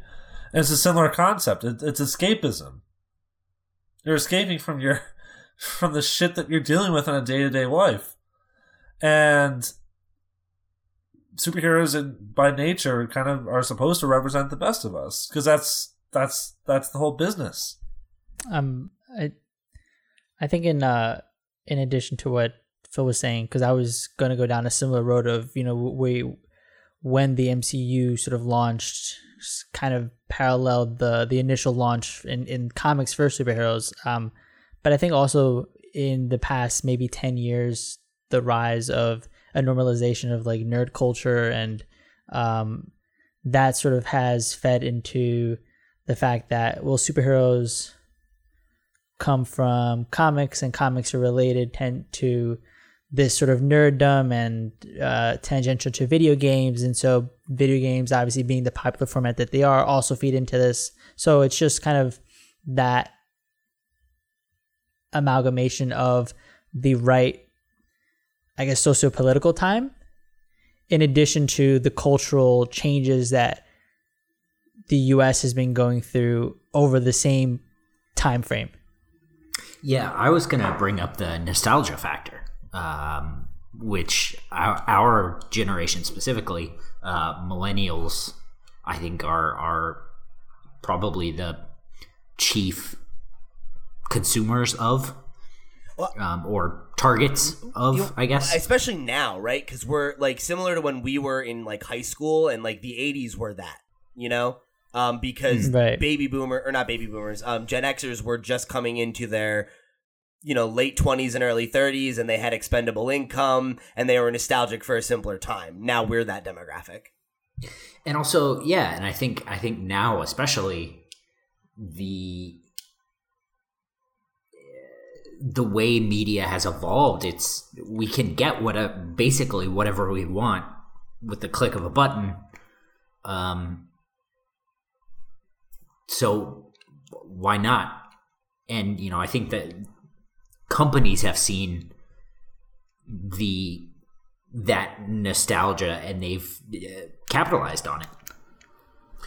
Yeah, I think all of those points are valid, and I'm particularly moved by Phil making the correlation between, you know, the recession and the rise of superhero films and superhero media. I think that's, you know, I think a lot of people looking at it today would say, well, correlation doesn't equal causation. How can you know that?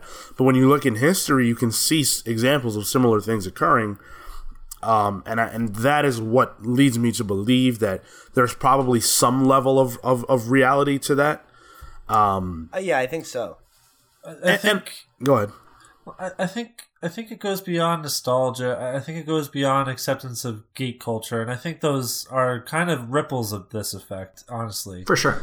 And the reason why I say that is the commercial appeal of the MCU and like the Dark Knight trilogy. It's all ages. It really radiates from, you know, like baby boomers like this to, you know, Generation Z grew up with it. It literally is like a universal type of, you know, media.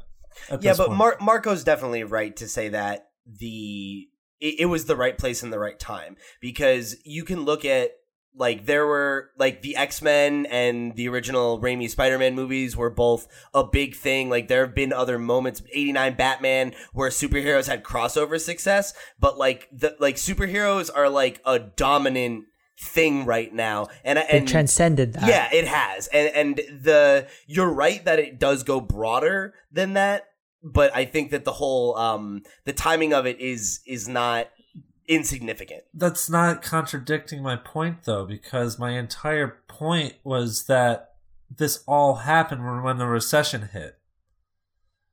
Like, this is 2008, 2009. Like, shit's getting really bad. People are losing their homes and stuff. Like, reality is getting, like, worse and worse for an everyday person. So when things like that happen that are beyond your control, stuff like the MCU or video games and stuff like that in general become a lot more appealing.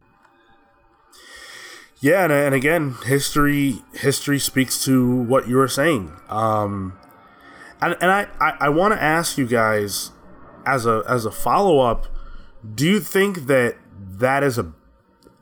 it's a bad thing that we're at where we are with superheroes? Because you can't really go too far without seeing some form of superhero media, whether it's a television show, a movie, a comic, a book, or this or that.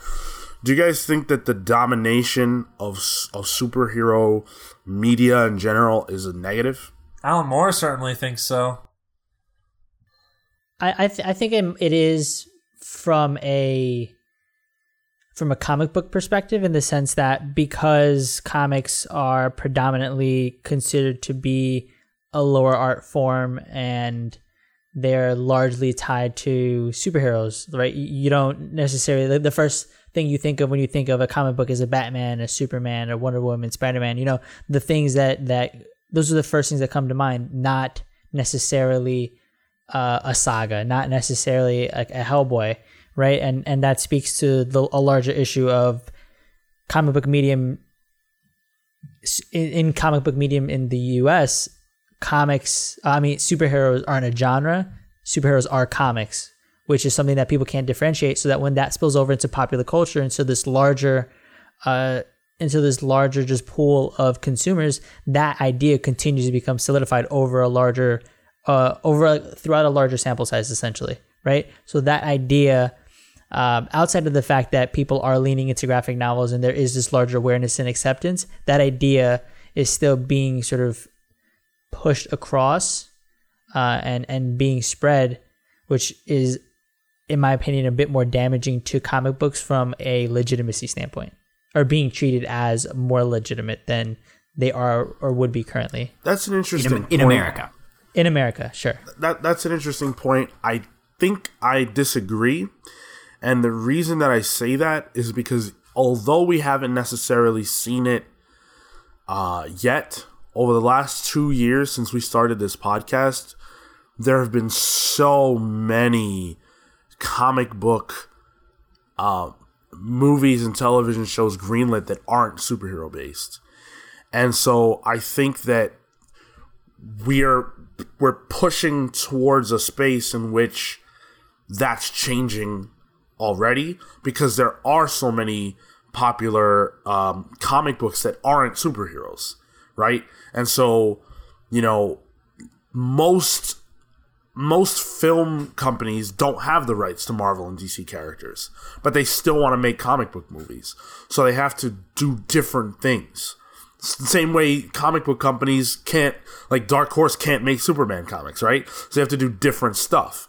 And I think that what we're seeing is that there's this awareness that comic book properties in general are what's hot, right?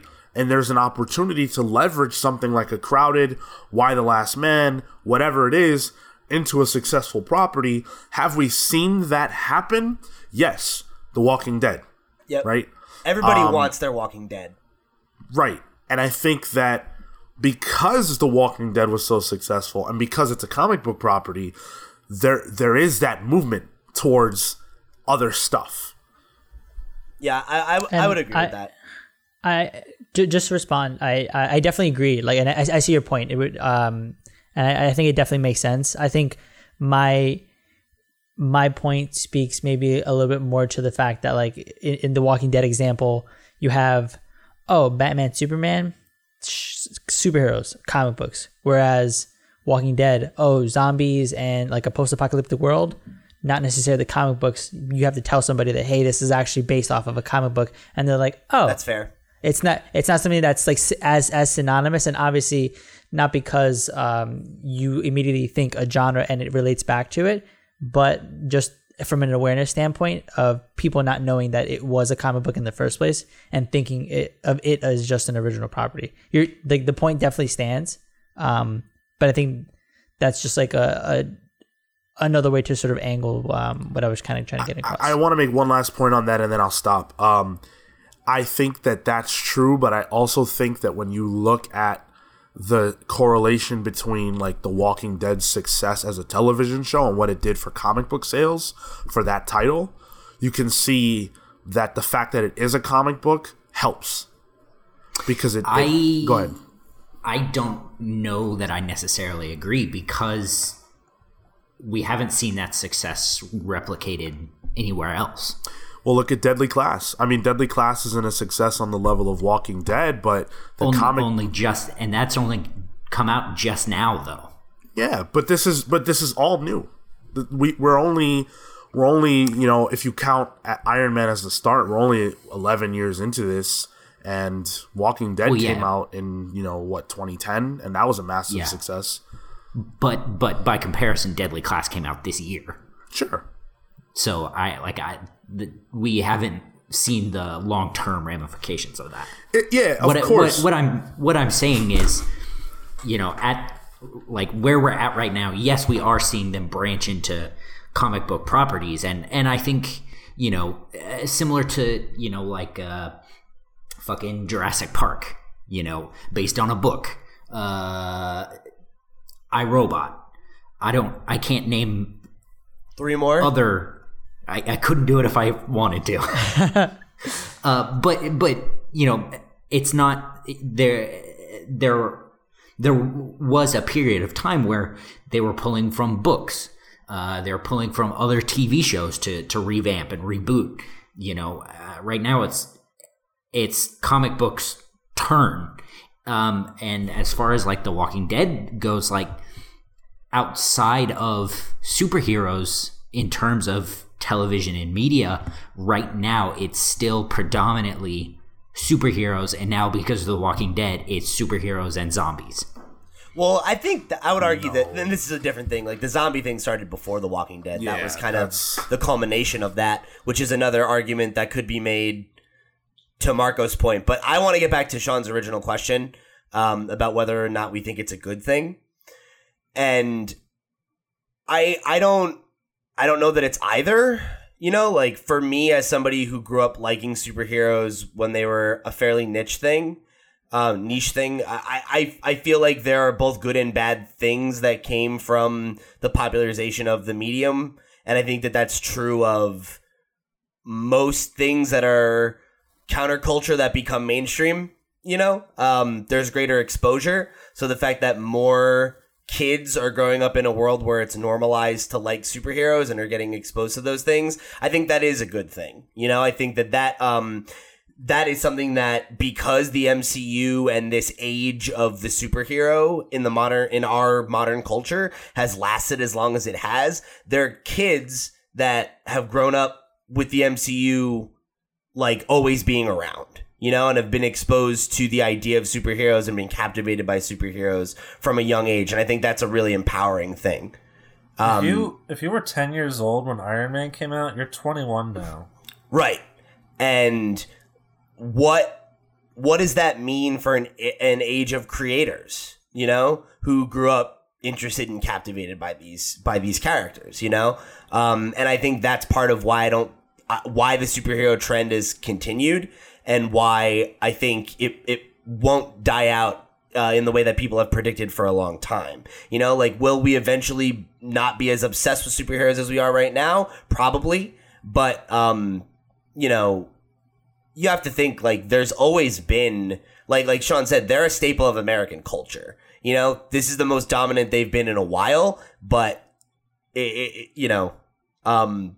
Phil could sit here for 30 minutes and tell you how fucking popular Superman was at the height of his popularity in, the 30s and 40s. So it's like, this isn't unheard of. It's just, the internet age and the more global culture that we exist in has made it bigger and larger, and there's bigger money in it, which means that there's corporate interest in it. I don't think it's inherently a bad thing. There's a lot of people who will definitely try to spin it that way, though those voices are quieter and quieter. You go back to the 50s, and it's someone like Frederick Wertham who wrote Seduction of the Innocent trying to find a spin on how this stuff's bad, and that shit was all made up. Or Wonder Woman promotes lesbianism.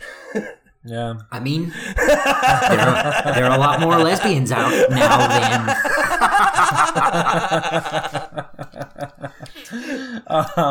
or like Alan Moore he fucking calls anyone that reads these books man children, basically. And I don't think these books inherently make anyone a quote unquote man child. I don't think it. I think it's rather nebulous, I think people of varying acuity and personalities will get what they want out of whatever they consume, because there's such a range of this stuff. So that's a good segue, Phil, into my next question. What is it that we get out of it? As individuals, what is it that we get out of our continued relationship with superheroes. I'd like Marco to jump gets in. swamp ass. Marco does get swamp ass. Basically. I'd like to jump in here because this kind of ties into the point I wanted to make with your first question, but I wanted to save it to now because it's more appropriate here. Is I think for me, one of the things that I think is why superheroes speak to people and why I connected with superheroes at a young age and like have carried them into my adult life is because I think the kind of archetype of the superhero that was created with Superman has been kind of iterated on in so many ways that they're, you know, especially now, I think there really is a character for everyone. And I think that it's easy to find a character who you identify with, and whether it's because you identify with their personality or their trauma or, you know, just the kinds of stories that they get to interact with, like whatever it is, it's easy to find a character who you can kind of connect with and imprint yourself on. And for me, like it's no secret that I'm a big Spider-Man fan, and that was a big part of why I connected with Spider-Man at a young age, was because Sam Raimi's I had grown up in the 90s, so Spider-Man was on the cartoon on the TV with a lot of cartoons. I had action figures. I read Spider-Man comics sometimes. I played the games. Like, I liked the character, but I didn't really connect with him on an emotional level until the Sam Raimi films came out, and it was right around the same time that my mom got cancer, and the message of how Peter took the trauma of losing Uncle Ben and used that as a catalyst for positive change to become an altruistic person and to try and not wallow, and that was something that really like resonated with me when I was very impressionable. And as I grew up and like found myself in another like period of change and self-doubt as like a teenager, that was when I really got back into reading comics again. And it was with Ultimate Spider-Man first, and it was a similar thing of like, that was stories about a Peter who was, my age and going through a lot of the same stuff that I was going through. And that was, what drew me in. And I had a similar thing with Invincible in my 20s, where I was in another period of not knowing what my place in the world was and who I wanted to be. And that is what that book was about, is somebody in that period growing up and figuring it out. So I think that's a big part of why superheroes resonate with people and why I think like inclusion is such a big movement now, is that like that is an empowering thing.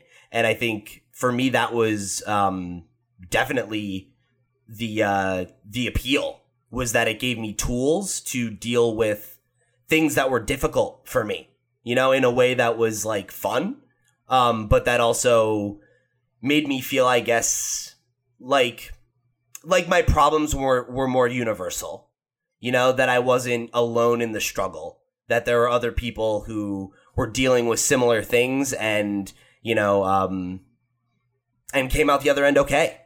So for me, I was thinking about my relationship with stuff like Kamen Rider, and by that extension, stuff like Power Rangers and Ultraman, and then your standard American superheroes. I think for me, it's sort of almost a higher sense of purpose.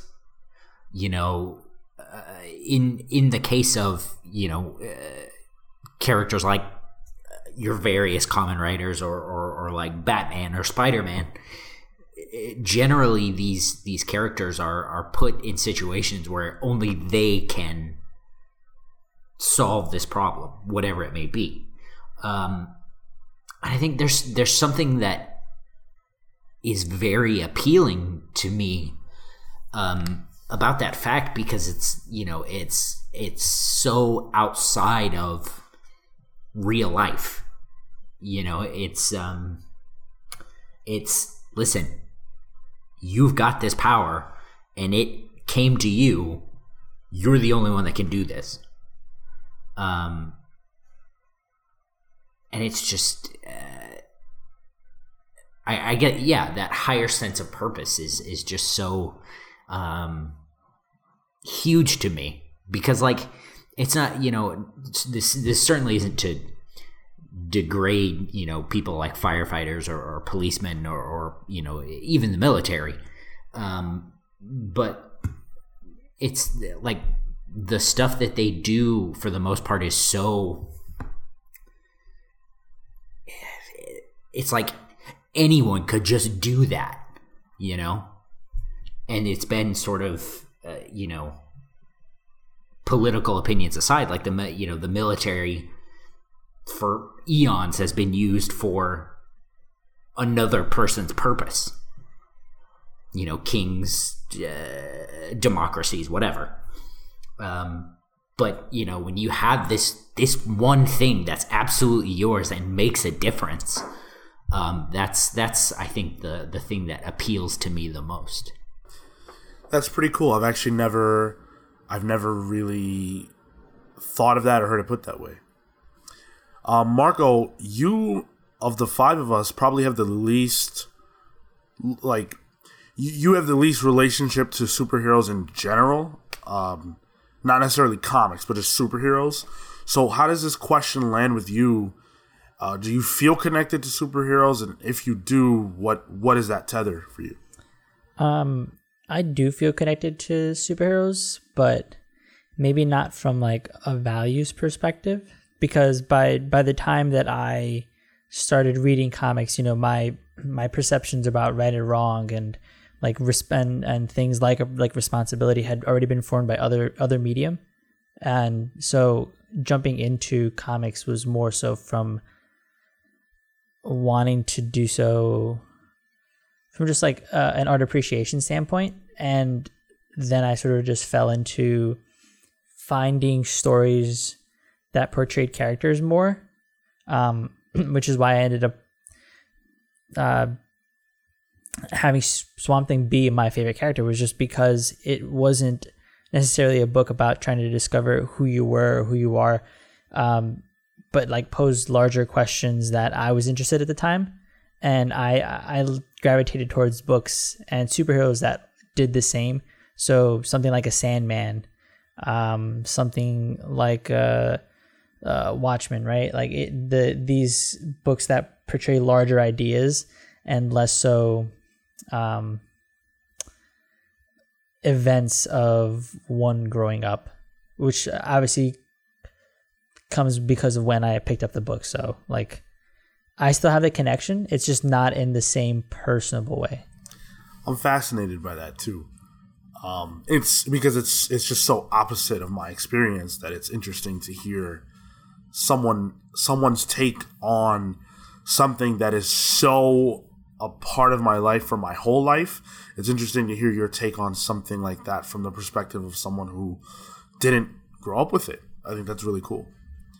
I grew up with the X-Men and stuff from the shows, but those are deviations from the comics, but they still obviously help to solidify the message. But that message was provided with cartoons and stuff and that kind of thing. So what about you, Phil? Well, obviously the person I am today wouldn't be here if it wasn't for Doom Force. How long did it take you to Google that off-color 90s reference? Like 5 minutes. Particularly Spinner and the Scratch, or characters like Blood Wolf. I'll give you 3 more. The Crying Boy, Shasta, the Living Mountain.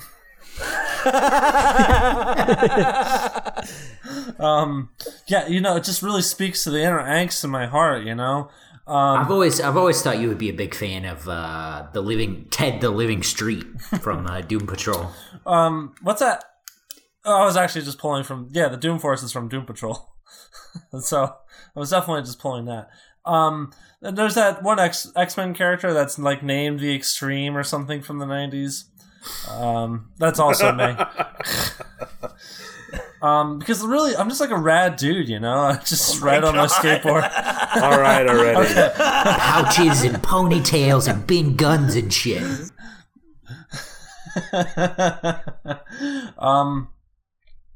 Well, like I think of it in like kind of three categories, I guess, because like there's the characters I was gravitated to on just the coolness factor. Like I thought the X-Men were rad as hell as a kid, and I gravitated toward them because they were colorful. They were from a bunch of different countries, and they could do a bunch of different specific things. They were like the Voltron of superheroes, and that they would come together and form one complete superhero. That makes sense. Somehow it does. Yeah. Fuck, I want to read that X-Men book. Who's the head? Definitely Cyclops, right? Yeah. He's the eyes. He sees everything. Yeah, exactly. He's the eye. Fair. And then like the next level is like characters I personally relate to, and it's kind of like your Batman as much as you can with a billionaire, or someone like Daredevil, where it's like the concept of like these are guys who get knocked down and they get right back up. That's something that I really value in Dragon Ball too, which is all these characters grow through struggle, and like that's an experience we all ideally relate to. Is that like the person we become and the things that we try to accomplish come through great adversity. Whether it's like an emotional turmoil for someone like Batman, or in the case of something like Dragon Ball, like overcoming your own physical boundaries, which you could relate to in like a career sense, you know? So that's something I can relate to on a personal level. You're able to vicariously put yourself in the character's position. And then the other aspect of that is the person you want to be. And that's my relationship to Superman. Because Superman represents the best of us. There's that classic thing from All-Star Superman where Morrison references Pico. He's a Renaissance thinker who basically waxed philosophically about how like people are great imitators. They look at fish and they want to swim. They look at birds and they want to fly. Why not look at angels, which are supposed to be the best of us? And that's what Superman is. And when I read Pico Mirandela, that's his name. So when I would read something like All-Star Superman, it really was like a personal Bible in a lot of ways, because I would read that when I was at the lowest points of my life and think, I can still be this person. I'm Clark Kent, but I can be Superman. Because Superman isn't about the powers, it's about being the best version of you. Because for both Clark and Kal-El or whoever, Superman is the best that he can be. He is the best that we can all be. And all his stories are just Paul Bunyan versions of the human experience. You know, when he walks Krypto, he walks him around Saturn instead of around the neighborhood. Shit like that, you know? So, that's what I gravitate toward with something like Superman. It's an ideal. It's something you can be. We can all be. And there's no reason we can't be, because this whole thing is altruistic in nature. Wow. That's awesome. And I think that, I was planning to talk about what it is that your favorite hero says about you. And I think that this isn't true of everyone, because there are a lot of people who enjoy superheroes and have enjoyed them their entire lives, but it's superficial, to where there's not necessarily a deep reason why they love Batman or Wolverine, but they just love them fiercely anyways. But with someone like Superman, and you specifically, Phil, I very much can see that he's not just your favorite character, he's also an inspiration. And I love that superheroes can be that in a way that a lot of other figures can't be. Or are not, right? Yeah, in real life, like, a lot of heroes I've had in real life have either been martyrs or have killed themselves. superheroes don't do that. They don't do that, and also they don't, like, let's say, for example, one of my heroes growing up, right, Martin Luther King, right? Martyr. But martyr, yeah, but like even if that wasn't the case, flawed figure. Sure. Right? Sure. Superman isn't that. No. Even like Spider-Man, right?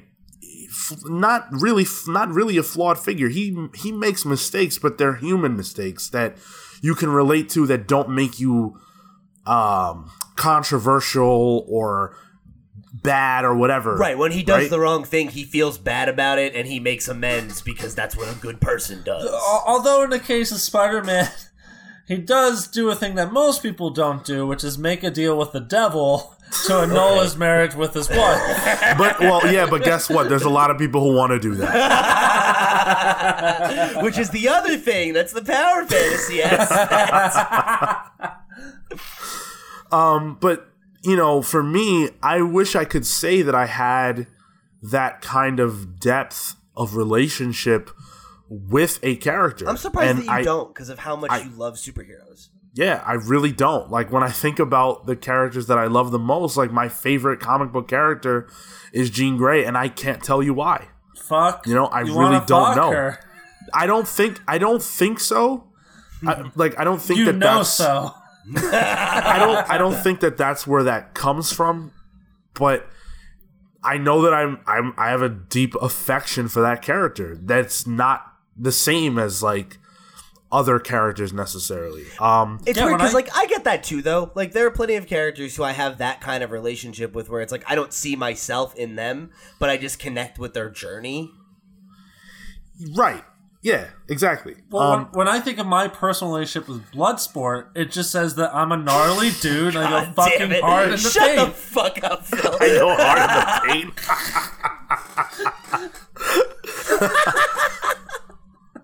paint. But yeah, I think I can find the value in these characters for sure. Like, I could tell you why I have an appreciation and affection for Batman, but not in a way that it influences my life. I think the way that superheroes have influenced my life probably has more to do with the fact that they were there for me when I had nothing, more than necessarily lessons that I've learned. But I also think, and this is maybe deeper than we can go, but I think that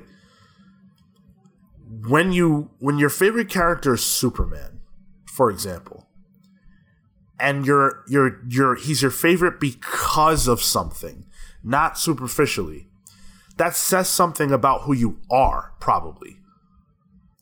And I love that about these characters, that if someone says their favorite character is Spider-Man, you can tell. Like, it's not a surprise that Pete's favorite character is Spider-Man.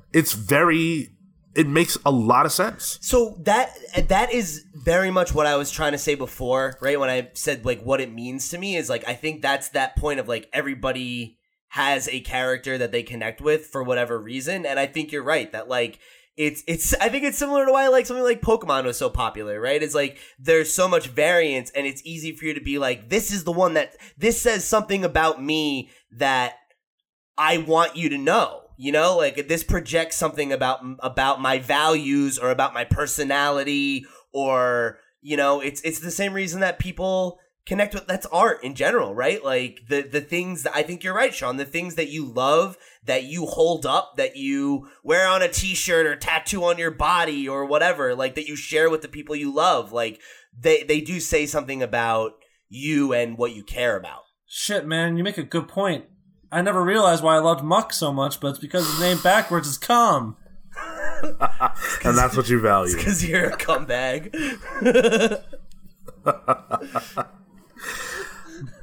Kale, what do you make of that? As it relates bags. to. God damn it, Phil. Gross. But as it relates to superheroes reflecting the, whatever you love, reflecting the individual behind it. I do see that, and I think similar to very similar to Pokemon, just like Pete said. It does make a lot of sense.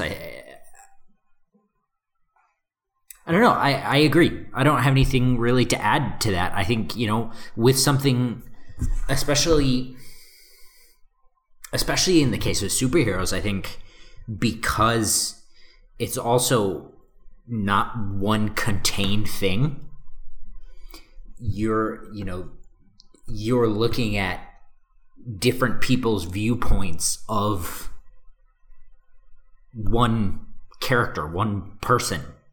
And then the various characters, who are around them and how they interact. That's a great point too, Kale. Yeah. I think, yeah.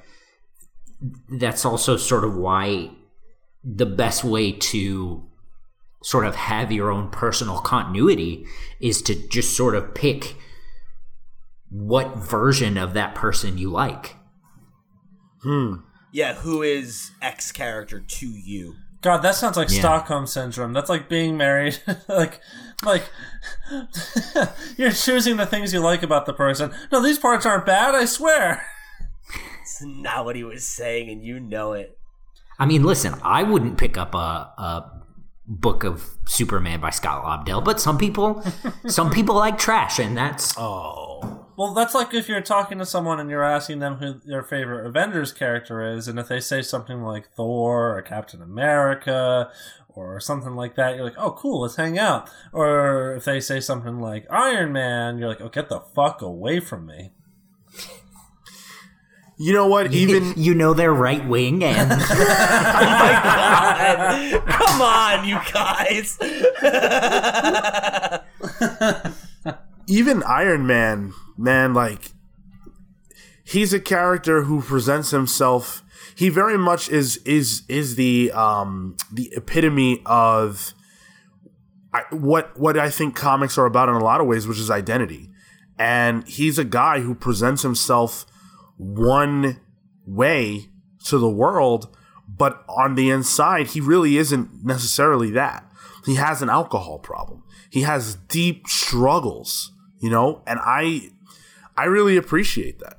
He hides behind an iron mask, in when he's not wearing the Iron Man suit and when he is, and I think that's incredible. Well, it's like the Batman thing, right? Right. He's always wearing a cowl, as it were. In a sense, but I think yeah. Well, that we can get into this. This is such a deep rabbit hole, and I didn't even realize how deep this could all go. You kidding me? You gave us the open-ended question of why do we love superheroes? Well, yeah, sure, but I guess like the way that you can examine all of these characters and what they say about you and why you like them, like it just goes so deep. Marco, I want to go back to you.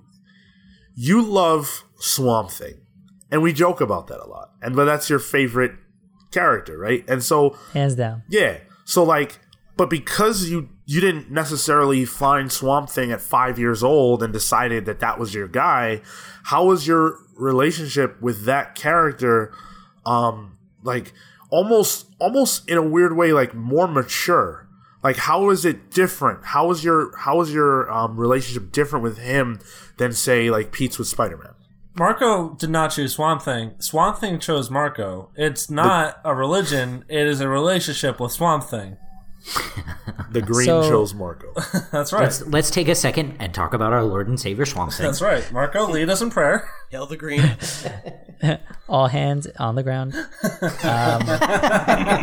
Someone find the nearest plant, put your hand in the dirt. So for me, the reason I chose Swamp Thing was just because it was an Alan Moore book. Thank you, Pete.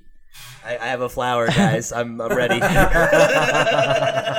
I have a flower. You can tell Pete got a girlfriend. Hey, I like flowers. and so I was following the author at that point, right? So I was looking at authors, and that's how I was sort of jumping around with different comics. And when I ended up finding Swamp Thing, it was a story of essentially somebody who has lost their physical humanity but retains their emotional humanity. And I think for me that was something that allowed Alan Moore to focus more so on the emotional aspects, on like the his thinking. He monologues, he has ideas about different kinds of approaches to life and death, because he's lived through those experiences, and it allows him to speak more onto like art. And that was something that I was craving at that time, which was art. And he's a character who can have those higher level conversations. You know, he, instead of coming into a situation, you know, with fists, he'll come in and he'll literally talk to the embodiment of all of evil and have a conversation as to why or why not it makes sense to commit atrocities. And that those were interesting and engaging conversations that I was looking for outside of the comic book medium, but happened to find in it. And so I wanted to continue to explore that. And the character for me was one that was able to gather all this and continually grow by gathering this information, by being able to learn a new skill, learn a new something about themselves, or just learn something in general, and be able to continually iterate and grow. And that for me was the big thing, was just like the growth aspect was the greatest appeal, because for me, it's like, oh, I'm ingesting all of this information and I am growing as a human. And so is this character. And I can see that. Wow. I specifically, you know, on the topic of seeing the elements of your sort of superhero who you know makes you, you know, similar to how what Sean was saying with Phil and Superman. One of the very first like personal experiences we had with Marco was in Wizard World, and we all got these commissions from Plaid Klaus, and Marco, as he's wont to do, got a Swamp Thing, and it took, I mean, several people went up to Plaid Klaus apparently and said, "Dude, this is Marco's like legit favorite character. Like you like do it good." And Plaid was like, "No, dude, I got it. Don't worry." And then when Marco got it, Marco wept. Like, yeah. And it's a picture of Swamp Thing, like and correct me if I'm wrong, Marco. It's a picture of Swamp Thing like holding a flower and Yep. watching it grow. Yep. And like that image has, I think, very much shaped how I see you. I think, and your description of the way you found Swamp Thing and you know, you found him as an adult. You found him while you were looking for literature. And in that, you know, while you were holding that book, this love for this character grew out of you, and it's this gentle sort of offbeat thing that I think, you know, I don't know that I've ever seen in another person. Boy, we And it's saw also opposite sides of Marco that weekend. I mean, you didn't sleep with him. Whoa, Marty we did. slept with him. That's a whole other podcast. We'll take that one to the long box later on. It's it really is incredible that you were able to have that depth of feeling and that response as an adult. Not because adults don't get to feel things like that, just because I understand it a lot if someone who fell in love with Spider-Man when they were 5 gets this beautiful piece of art from an artist about this character. I get that. And I guess it just amazes me that you could feel that way now, about a character you relatively speaking just met. I think that's great. I remember it was a couple of years ago. I'm getting personal now, folks. I remember it was a few years ago. I was going through a really tough time, and I was reading All-Star Superman a lot, and my birthday was coming up, and a very good friend of mine, without even asking, drew a picture of one of the covers for me, which still hangs over my bed years later, and sometimes I take it for granted, as you do with shit on your wall, you know, but this is that type of... I get it, Marco. Yeah, and like it's also... for me, was my first like ever commission one, and to have it be one that was like done so well, and to me just entering this fandom and to have this like interaction response, so it was just a bunch of things at the same time. Yeah, awesome. I think that's a good place to wrap up this conversation. Hopefully you guys at home enjoyed it. I think that superheroes are deeply important to our culture. Yeah, there is a lot of money to be made off of them, and corporations certainly have not missed a dollar. But what often gets lost in that, I think, is the real people on the ground who just love these characters, right? Who just adore them, who have been impacted by them as, you know, 5-year-olds or 25-year-olds, or even older than that. And that's important. And Grant Morrison uses them to power him up. Yeah, absolutely. We talk a lot about negative stuff on this show, and we talk a lot about like negative stuff as it relates to these characters and how they're used or militarized or politicized or whatever. But sometimes it's nice to strip that away, and so I'm glad that we were able to do that here. Couple plugs before we jump out of here. We do have the Infinity Book Club that will be launching next Friday, so stay tuned for that. You're definitely going to want to check that out before... this Friday. This Friday, I'm sorry, yeah. This Friday. You're definitely going to check that out before you see Endgame, because I guarantee you that there are characters and events in Infinity that will remind you of some things that you have seen and potentially be echoes for stuff that you will see. So definitely want to check that out. We've got a Hellboy book club out now. If you happen to check out the movie and you want to see where some of the inspiration came from, you're going to want to hear that book club. Or if you just want to hear us talk about a good Hellboy story. If you, it's the first one. It's a good one. Honestly, listen to the book club instead of watching the movie. It'll be a better time. It was well made. And our Shazam book club is out there too. Shazam just came out. It's still rocking the box office. If you've had an opportunity to see that movie, this is almost 1-to-1 in terms of influence. So you're going to want to give that a listen. Phil and I also did a wrestling special. We reviewed WrestleMania 35. You guys often request us to do those, so Phil and I got another review in. Hopefully you guys enjoy that. We talked about 35, NXT TakeOver, and the Raw after Mania. So lots of good content for you guys. With that, Kofi Mania, bitch. And, of course, if you want to let us know your thoughts about this episode, let us know your relationship with superheroes. We'd love to hear it. You can get us on social media at The Comics Pals. Write to us at thecomicspals@gmail.com.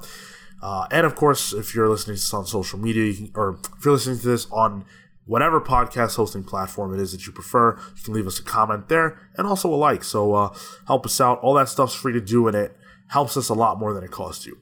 Let's get into some plugs. Pete. Thank you guys for joining us here on another episode of The Comics Pals. If you want to connect with me on social media, I'm @loud_Pete on Twitter and Instagram. Come talk to me about your favorite superhero. I'd love to hear who they are and why. Or Star Wars. I've been talking about Star Wars a lot on Twitter, so yeah, I'm in a Star Wars kind of mood right now. So come chat with me. And if you want to get some more content with me, you can follow my work over at lootpots.com, where I host their weekly Nintendo podcast, The Potscast, and also like write about Nintendo stuff sometimes. So if you like video games, go check it out. You can find me on Twitter and Instagram at TotoInto. That's TOTOINTOW.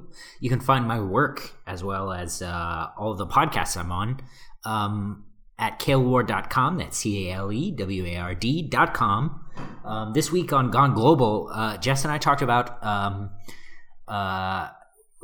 random history.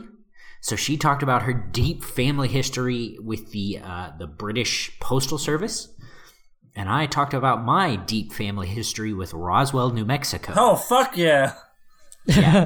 That sounds really interesting. I want to hear that. It was a lot of fun. You can find Gone Global anywhere. You can find the Comics Pals. So if you are subscribed to the Comics Pals and not Gone Global, you have no excuse, and you're out of my life.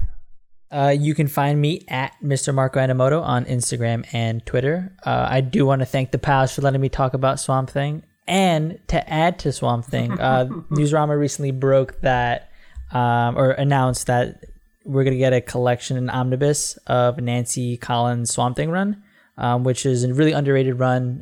She doesn't get a lot of representation a lot of the time in some of her older work. So for anyone who's a fan of Nancy Collins, she's a great horror writer. And this run in particular was a lot of fun. Marco, how is there not an Alan Moore Swamp Thing omnibus? I think there is one, or like they were announcing something, and I don't know.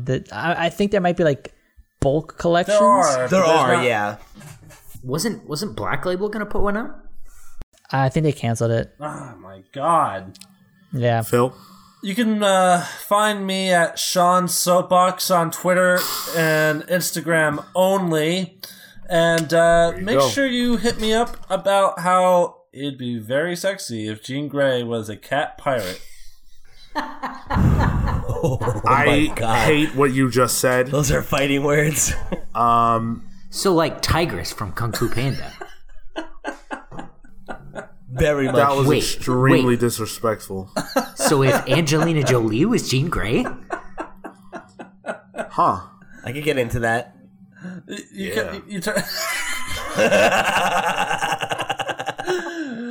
Popcorn Sean. Okay. All right. Well, Phil plugged me, so I guess we're out of here. Did.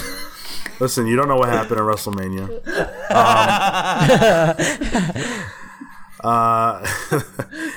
And with that, we're the Comics Pal signing off. Take care, guys. See ya next week.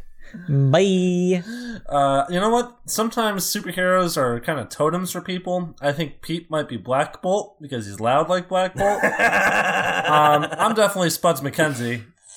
There he is. What a happening dude. They're a super party animal. His name is Spuds McKenzie. A barbecue inside. And a cold Bud Light. Puts him in a party frenzy. God. Spuds McKenzie, Bud Light's original party animal. That episode's long enough. Phil is the original party animal.